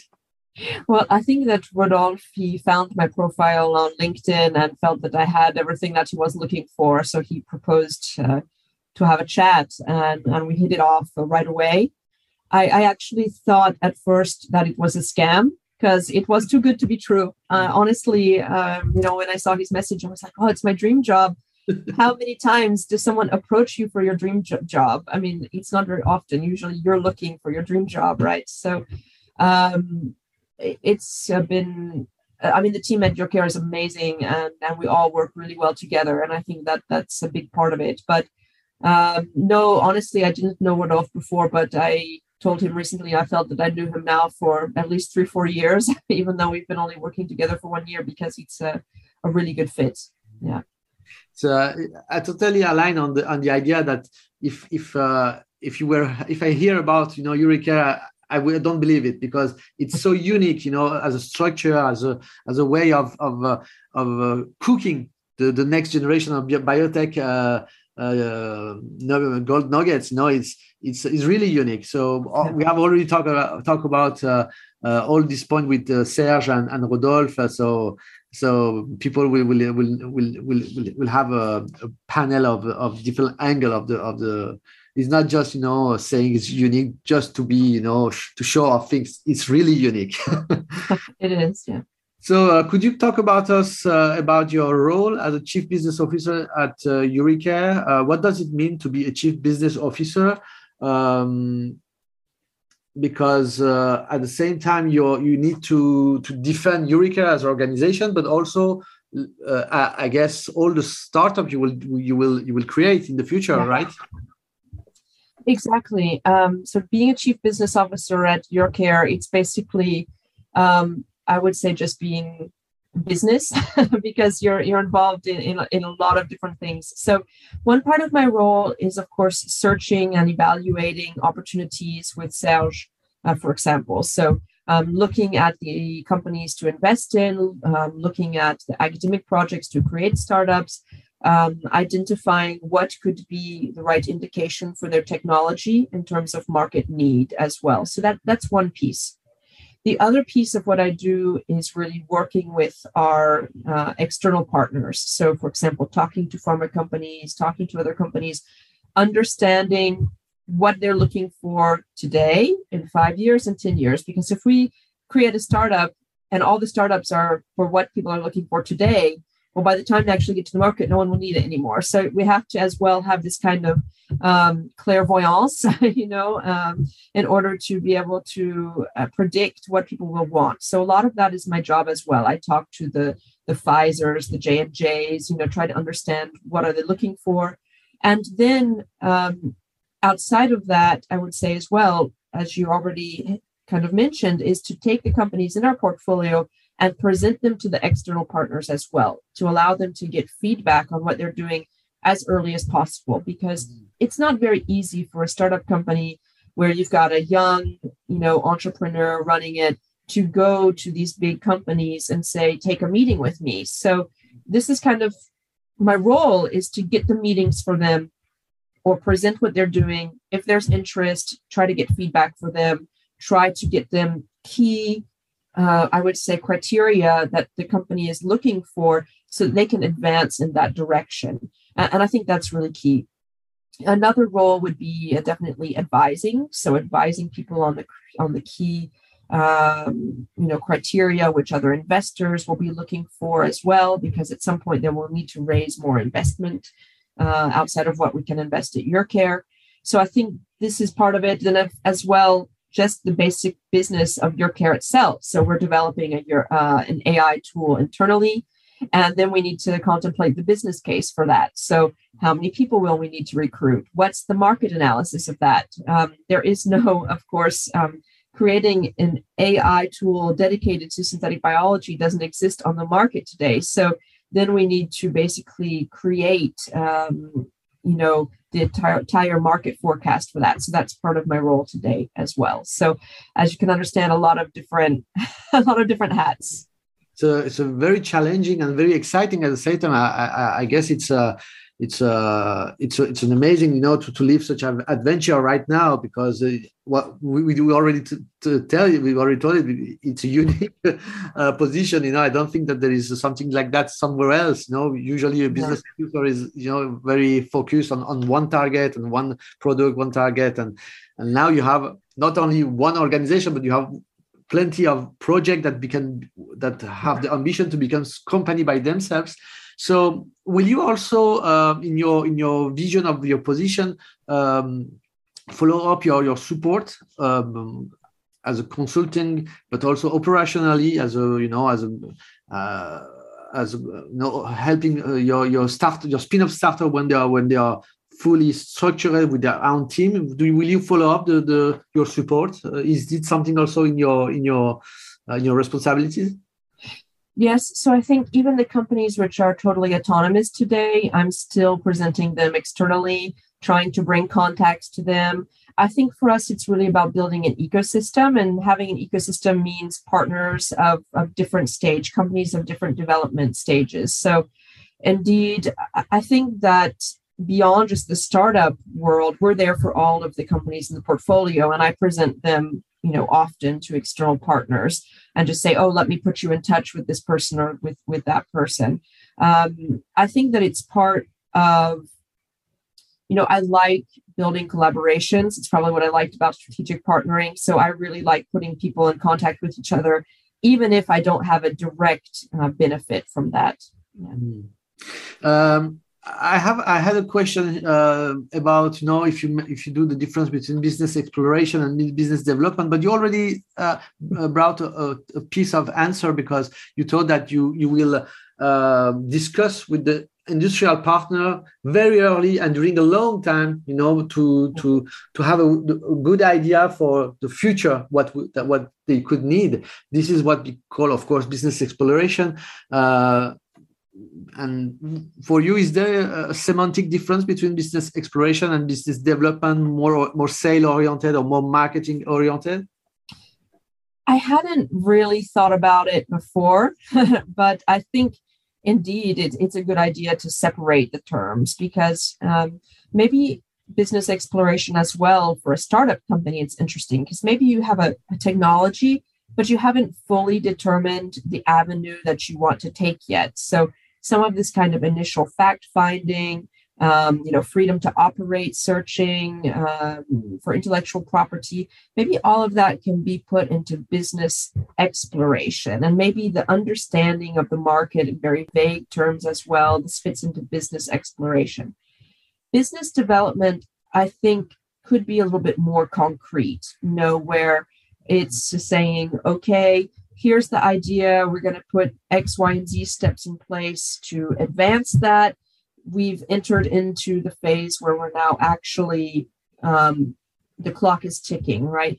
And more we hear startups saying that for them, they see the incubator, kind of time as being like the 18 to 24 months for reflection. So maybe that's their business exploration period.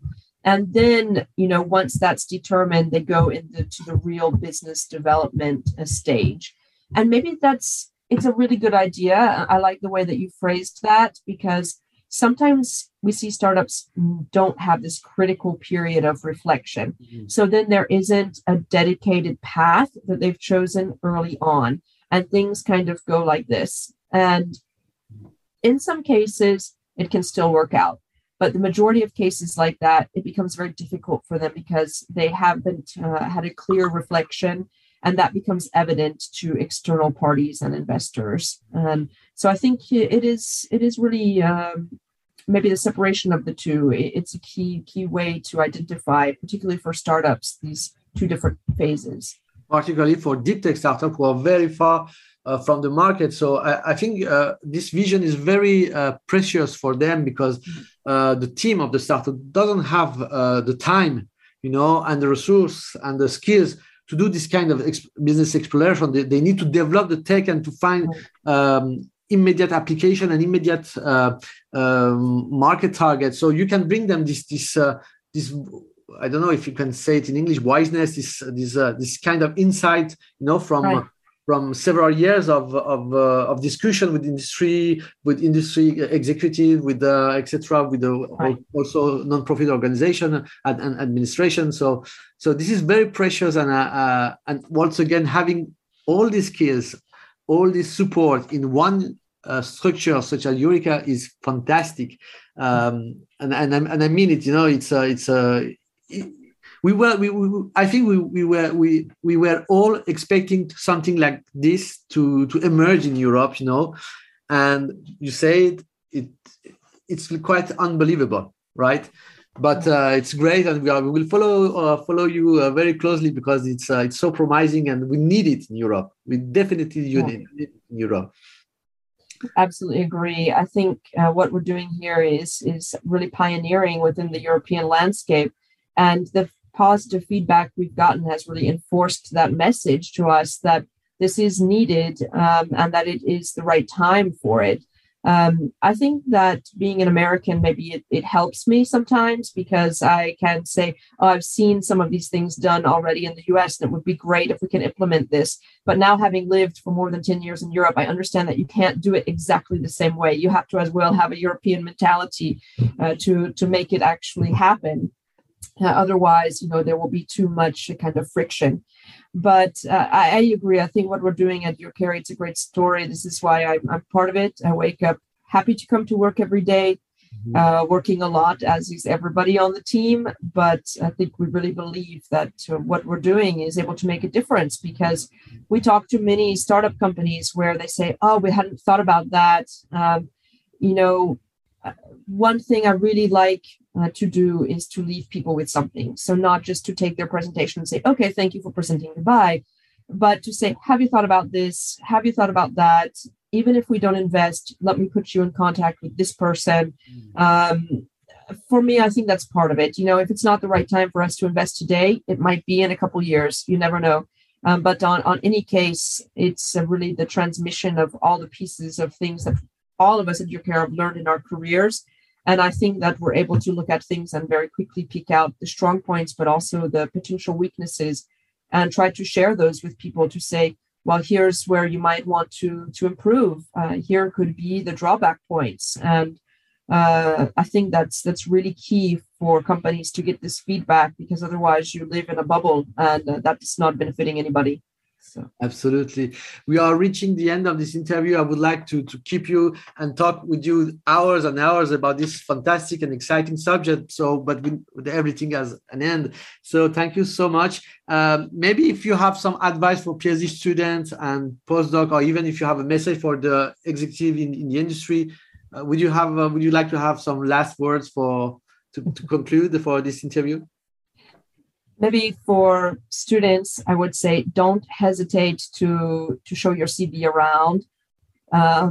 Your soft skills are more important than you know. This is really, if you've managed to finish your PhD or even a master's, you have something which is going to attract employer, and that you really have to have confidence in yourself, and don't hesitate. For employers, I would say, and other people within the industry, don't hesitate to look outside of the box for the right candidate, because bringing someone in who's got a different experience than you it can really change your team for the better. And I think that this is really important. We have to stop saying there's this one set pathway. You should have done this, and then we'll hire you. I think you have to look outside of that to find the best candidates, and I see it all the time. So. Great. And maybe if you have, I don't know, a book or a podcast about anything, could be about bio business, could be about business, or it could be about philosophy, anything you want. If you have something for us to share. So I think it's not a recent book, but I think it's a timely book because recently there was the death of Paul Farmer. I don't know if you know him, but he's a physician coming out of the US who did a lot of social work and studies at Harvard as well. And the book is called Mountains Beyond Mountains by Tracy Kidder. And it documents his work in Haiti and also in Africa. And he died in Africa, actually. And if you really want to understand pure motivation outside of money and someone who just wants to help other people, you have to read this book. And it will really help you to focus on why we're doing what we're doing. And, the fact that the aim is really to get, good therapeutics to patients and to improve their lives. And he was doing this every day with no concern for himself, and very inspiring story. Yeah. Thanks a lot. I will add it in the blog article because it's you attract my attention with this pitching this book. It's very interesting. Thank you so much for being my guest today. It was so good to have you and having your expertise and experiences for sharing for our audience. Thank you so much, Christine, and good luck to everything for eureKARE. Thank you very much. Hope to meet you in person in the next future. With pleasure. Thank you again, Ari. Hello, I'm Ari, your host at Episteme Entrepreneur, the podcast dedicated to science and tech startups that will change our lives. It's a pleasure to welcome Michelle Wilson-André. She studied life science, then she specialized to become a science and health communication expert. She is now the head of communications at eureKARE, one of the most dynamic life science startup studio in Europe. eureKARE was launched in July 2021 in Brussels and Paris, backed by 60 million euros from private investors. Nice to have you, Michelle. How are you today? I'm great. Thanks, Ari. Nice to be chatting with you today. Thank you for being my guest. It's a real pleasure to have you. And if you allow me, this interview will be in two parts. We will little bit talk about yourself and your path from science to communication, and then your role as a head of comms at eureKARE. Do you agree? Great. Perfect. Perfect. So let's start with young Michelle when she freshly graduated from high school and she wanted to enter university. What was your plan at that moment? So I guess at that moment, I was really interested in animal behavior and specifically marine biology. And so I ended up choosing a university in Canada, Dalhousie University, that's one of the few to have a marine biology program. Mm-hmm. So I dreamt of doing that when I was in high school. So I read that on your profile that you actually follow dolphin or whales, right? On boat? I did, yeah. And it's actually, it's one of the experiences that sort of brought me to my interest in science communication. So as part of that program, there was a period where we got to track whales for about 30 days, 1 month. And we were in the Bay of Fundy off the east coast of Canada. And we were tracking the humpback whales, but they also have another species of whale called the right whale, which was very endangered, and it still is right now. But at the time, there were about only 350 individuals of those whales.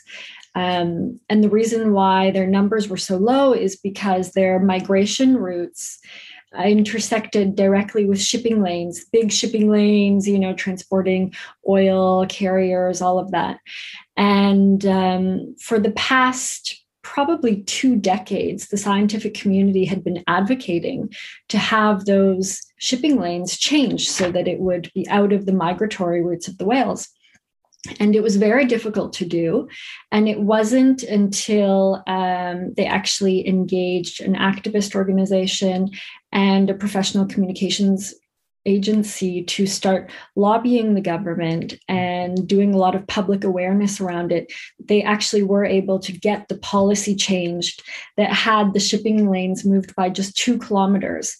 Mm-hmm. And that shift of 2 kilometers reduced the number of whale impacts by 80%. Wow.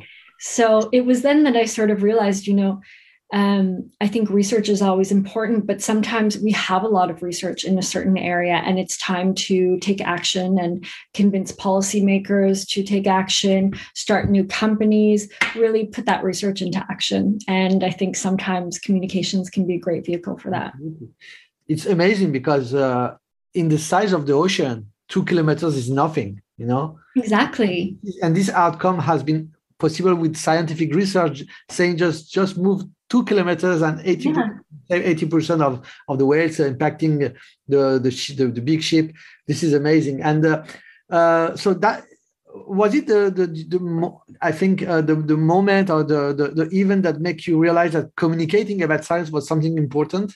Exactly. Yeah, that's where I really started thinking about it. And I also realized that a lot of what I enjoyed about research was not necessarily sitting in the lab, doing the experiment or being out there on a boat watching seabirds for 5 hours, but it was actually talking about it at the end and communicating the results. Yeah, I totally understand.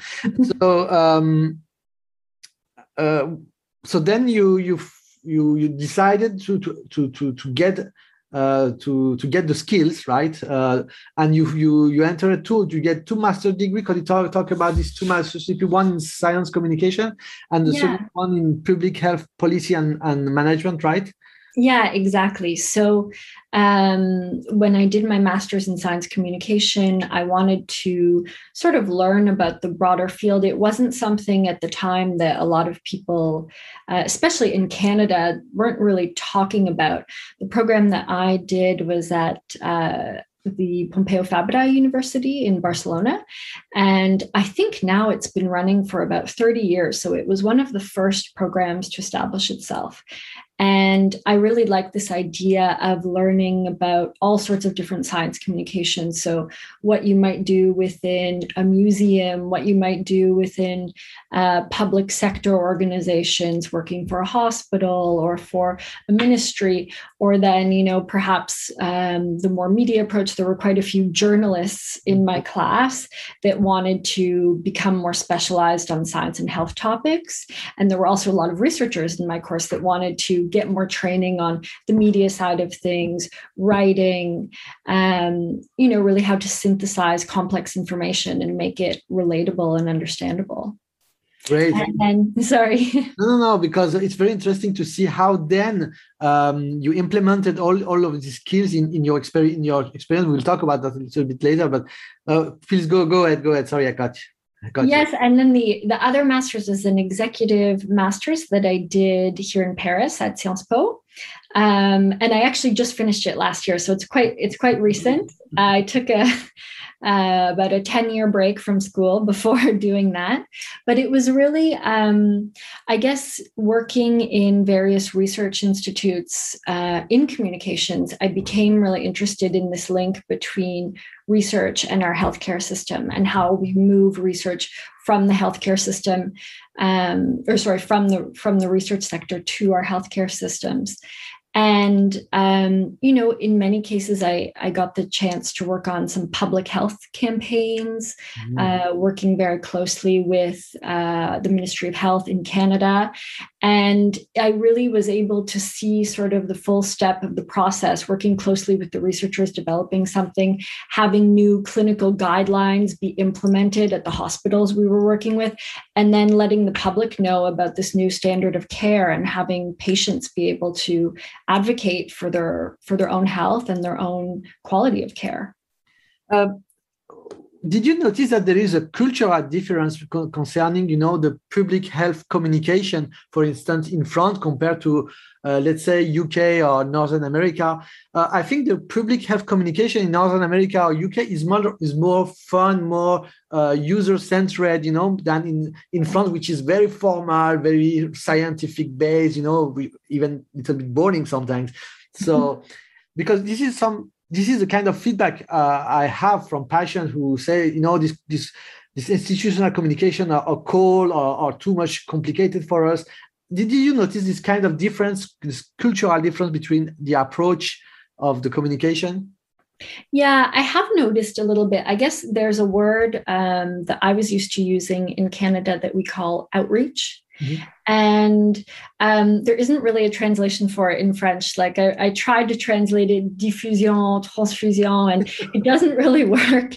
But I guess for me, even just using that word, there's sort of an approach that really intends to bring people in. Mm-hmm. And because of that, I think that, maybe in some cases, hospitals in Canada, for example, might also have a private foundation. So they might have a little bit more budget as well for some of these sort of outreach initiatives where they're doing big public health campaigns and really doing things that are meant to appeal to the general public, as opposed to just, putting up the statistics like we might see from Communiqué de Presse, from the HAS and NSM, things like that. I think it could be a question of resources as well in some cases.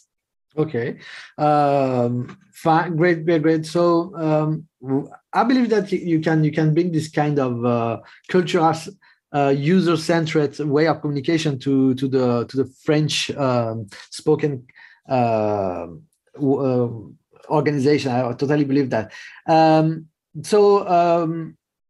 Can I say now? So you master both pop science communication for a large audience and at the same time evidence-based communication for expert audience? Yeah, I would think kind of dual way of working, right? Yeah, exactly. I mean, I think we used to have the saying that we would use a lot at one of the research institutes I worked at, but behind every data point is a real person. Mm-hmm. And so I do think that even when we do really want to use a lot of solid facts and, evidence-based in our communications, there's a way to make it both relatable and accessible, but still have the hard facts there. Absolutely.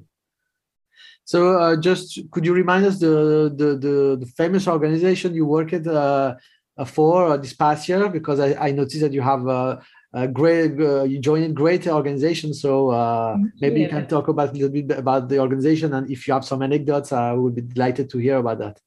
Sure. I guess one of my first jobs after I left Spain and went back to Canada was at the Discovery Channel. Mm-hmm. Which was very media focused and sort of science focused. Well, increasingly less science focused now, but at the time. And I guess one of the things that I learned there, I had to do a lot of public relations and media relations. So a lot of press releases and trying to get journalists interested in some of the scientific programming that we showcased. And I guess one thing that can be of interest to someone that might be new to the communications field is sort of putting yourself in the shoes of the person who's receiving your information. And especially when you're doing media relations, putting yourself in the shoes of the journalist. And I remember I was sending out press releases to journalists working in radio because I wanted them to talk about one of the shows that we were featuring, a documentary on the radio. And timing in radio, every single minute is filled. And I was trying to get my work done in advance. And I think I was sending them the press releases like 3 weeks in advance. And to them, it didn't make any sense because they're not on that kind of time frame. They're on like what's happening in the next 24, 48 hours. So by the time the show was rolling around, they had completely forgotten about my press release. And yes, this is something funny because I wrote some peers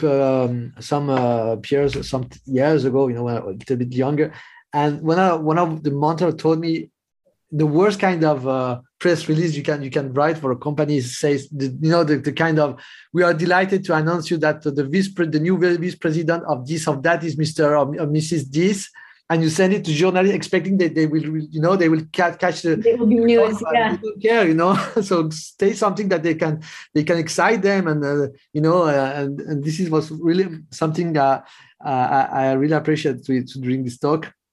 You also worked for the Institut du Cerveau, very prestigious, and CNRS also, and Selectis, a very famous stem cell company in France.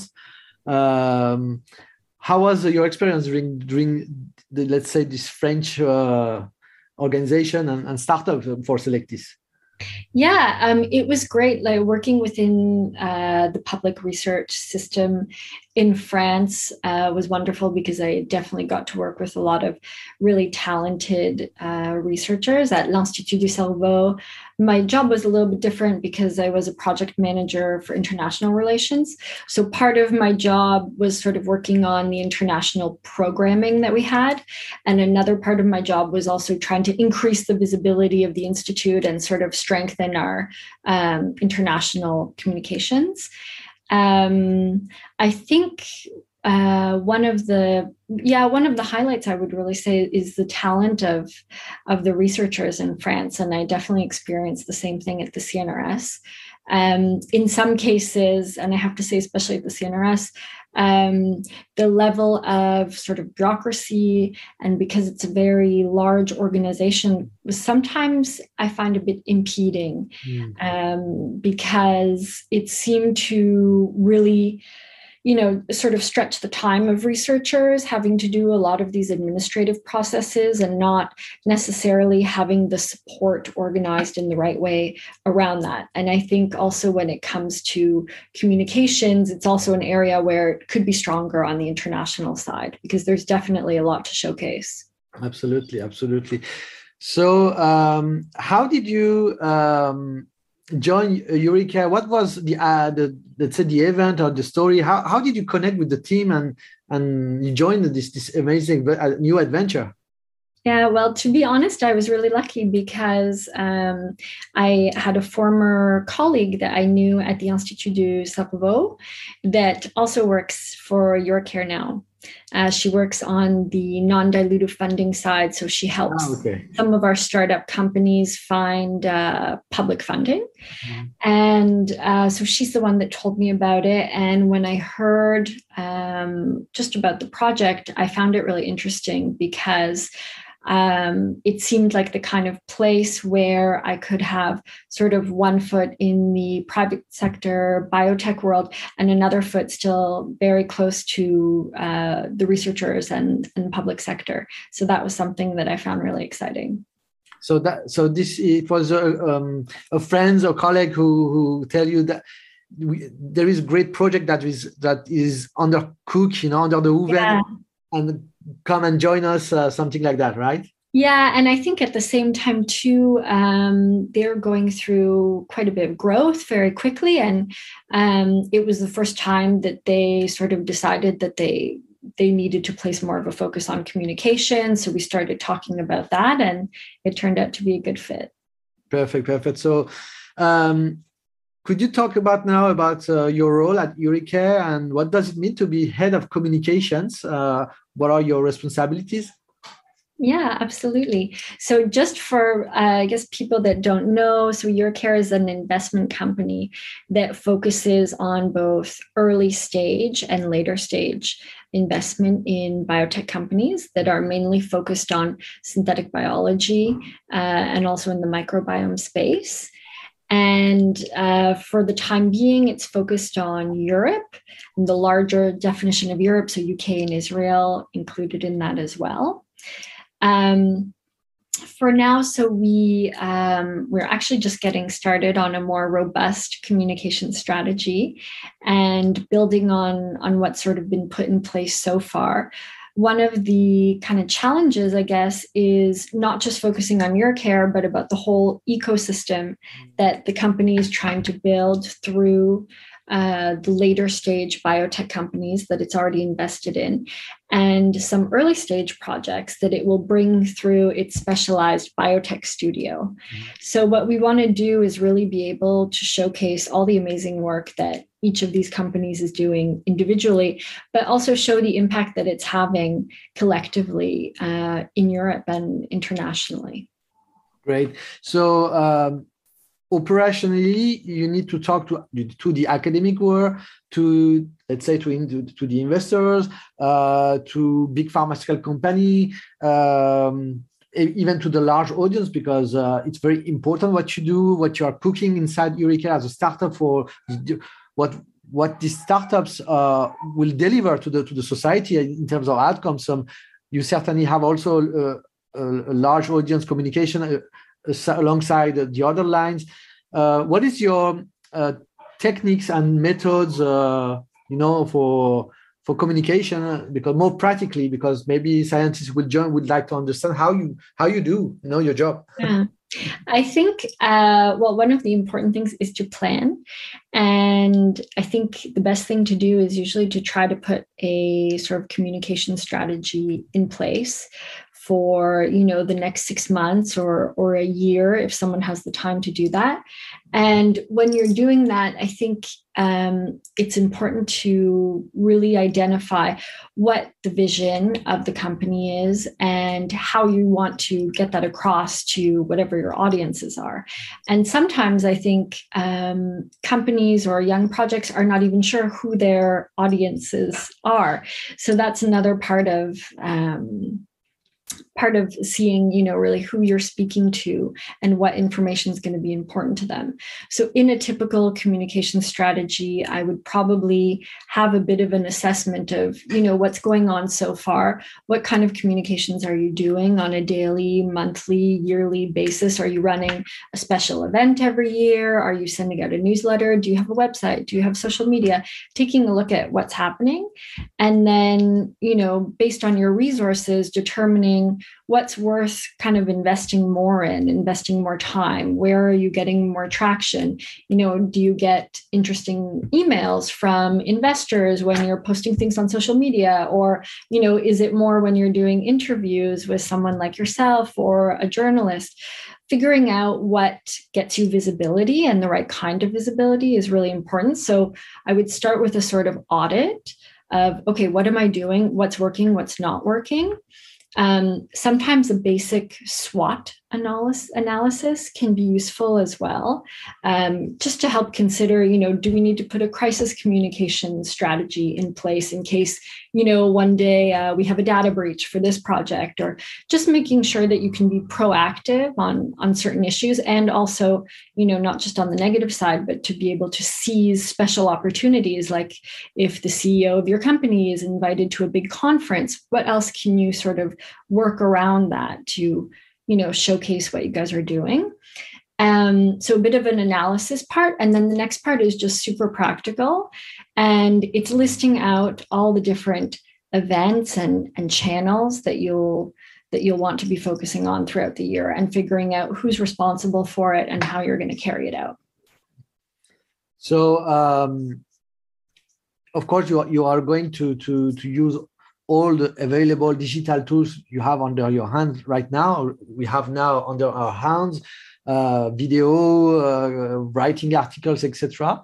I just wanted to talk with you about, maybe a side subject. Maybe you have heard about the DNVB phenomenon this past year, the digital native vertical brands.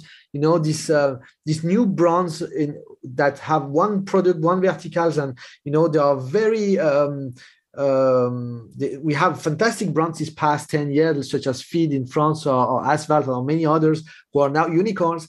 And they have a very particular strategy, because they took the communication, but with the marketing mindset, with the strong branding, they push the brand inside the mind of their target customers. And then with inbound marketing, they pull these people and convert them as a client and transform them into fan and evangelist. And do you think that this kind of strategy is something interesting to bring into the deep tech world, or maybe not? What is your thought about that? Yeah, I mean, I do think it's interesting. It's probably an area where I have a little bit less expertise on the pure marketing side of things, but I do think it's important to look to some of these examples, even if, the market that they're operating in seems totally different from what someone in biotech might be doing. I think there are a lot of lessons to be learned. One of the, he's a big marketing guy, Simon Sinek, who talks a lot about his marketing strategy. And, I think he's advised tons of companies from Coca-Cola to pharma. And this notion of starting with why, I think that's something that also really speaks to today's generation, to have this purpose. And when you couple that with the social media tools that we have today, I think it can definitely be extremely powerful. So you have some good opinion about this strategy. You're not completely, blocked about that, because I talked with some other, communication and marketing experts, and they told me abandon completely to try this strategy with scientists and engineers because they don't get it. So you will waste your time. But you believe it, I believe in it. So maybe we can make it work with scientists, and because the goal of that is to starify, the science. Yeah. I think there are always lessons to be learned from many different domains. And if we kind of stay in our field, as I said before, it's definitely not my area of expertise. I'm not like an avid TikTok or Instagram user, but I think you have to keep your eyes out for what's going on and what, today and tomorrow's generations are doing. Otherwise, we'll all just become dinosaurs. Great. Absolutely. Dinosaurs. Yes. So it was a real pleasure to have you. Maybe we can conclude by saying some words. Maybe if you want to say some words to the side directly to scientists and engineers from the academic world, and if you have some, I don't know, good books or article or podcast, anything that inspire you, not necessarily in science, but anything you want to recommend us, we would be delighted to hear about that. Sure. Well, first of all, I mean, I think I feel really grateful to be living at this time with all of the amazing scientific progress that we've made and that's still continuing to move forward. I mean, sometimes, at work at eureKARE, when we're talking about certain subjects like DNA storage, like to store information on amino acids, it's just kind of crazy. And it's stuff that just to the audience that don't know, DNA storage is fantastic because with the quantum computing, all the crypto will be broken. Yeah. The only way to ensure that the crypto money, the cryptocurrency will sustain is to transfer the data into DNA. So I start to say that. Well, yeah, and it sounds so science fiction, but it's real now, and I'm just so admirative of the researchers that have so much perseverance to keep on working on these things, because I know that sometimes research can be a very unglamorous job. There can be many failures. It can get boring. I think there are also problems with the way that we I can't think of the word in English, but like valorise researchers. And I don't even just mean in terms of pay, which I think in France especially is a problem. And, a lot of French researchers, great ones, leave to go, make a better living somewhere else. But also in how we can make it more fulfilling. And I think sometimes the hierarchy structures that are very prevalent in academia can really damage young researchers that actually are super motivated to do what they're doing. So I would just say to not give up, because it's really fantastic and it's such an amazing societal contribution. One book that might be inspirational, and it might not be something that people would typically think of, but I recently read the biography of Leonardo da Vinci by Walter Isaacson. It's the same biographer that did the Steve Jobs biography. He's a very good biographer. Oh. And it's interesting because I didn't know much about Da Vinci, honestly, before I read this book. And he didn't have the kind of like genius brain power that someone like Einstein had. You know, like he made mistakes in math. He had no formal engineering or really any formal academic training. He was fully self-taught. And the thing that really kept him going, both in his painting and artistic work, but also in, you know, some of the amazing engineering and anatomical work that he did for that time, was his curiosity. And, you know, at one point there, he discusses one of the notebooks that they found, and, you know, he's writing all of these very detailed, you know, he's working on his war machines at the time. And then there was a little note that said, describe the tongue of a woodpecker. And, you know, the woodpecker is the bird that, and it just kind of makes you imagine this kind of person always asking himself questions, always curious about the world around him. And I think that's something that we should all remember. I will ask you the reference offline, and I will share it in the blog post. Yeah. Michelle, it was a real pleasure to have you today, and thank you for what you do. It's very important for the community, for the scientific community, for the entrepreneur community. So thank you very much for being my guest today, and hope to meet you in person and discuss about science and tech in person and in the near future. Thank you very much. Likewise, Ari, it was such a pleasure.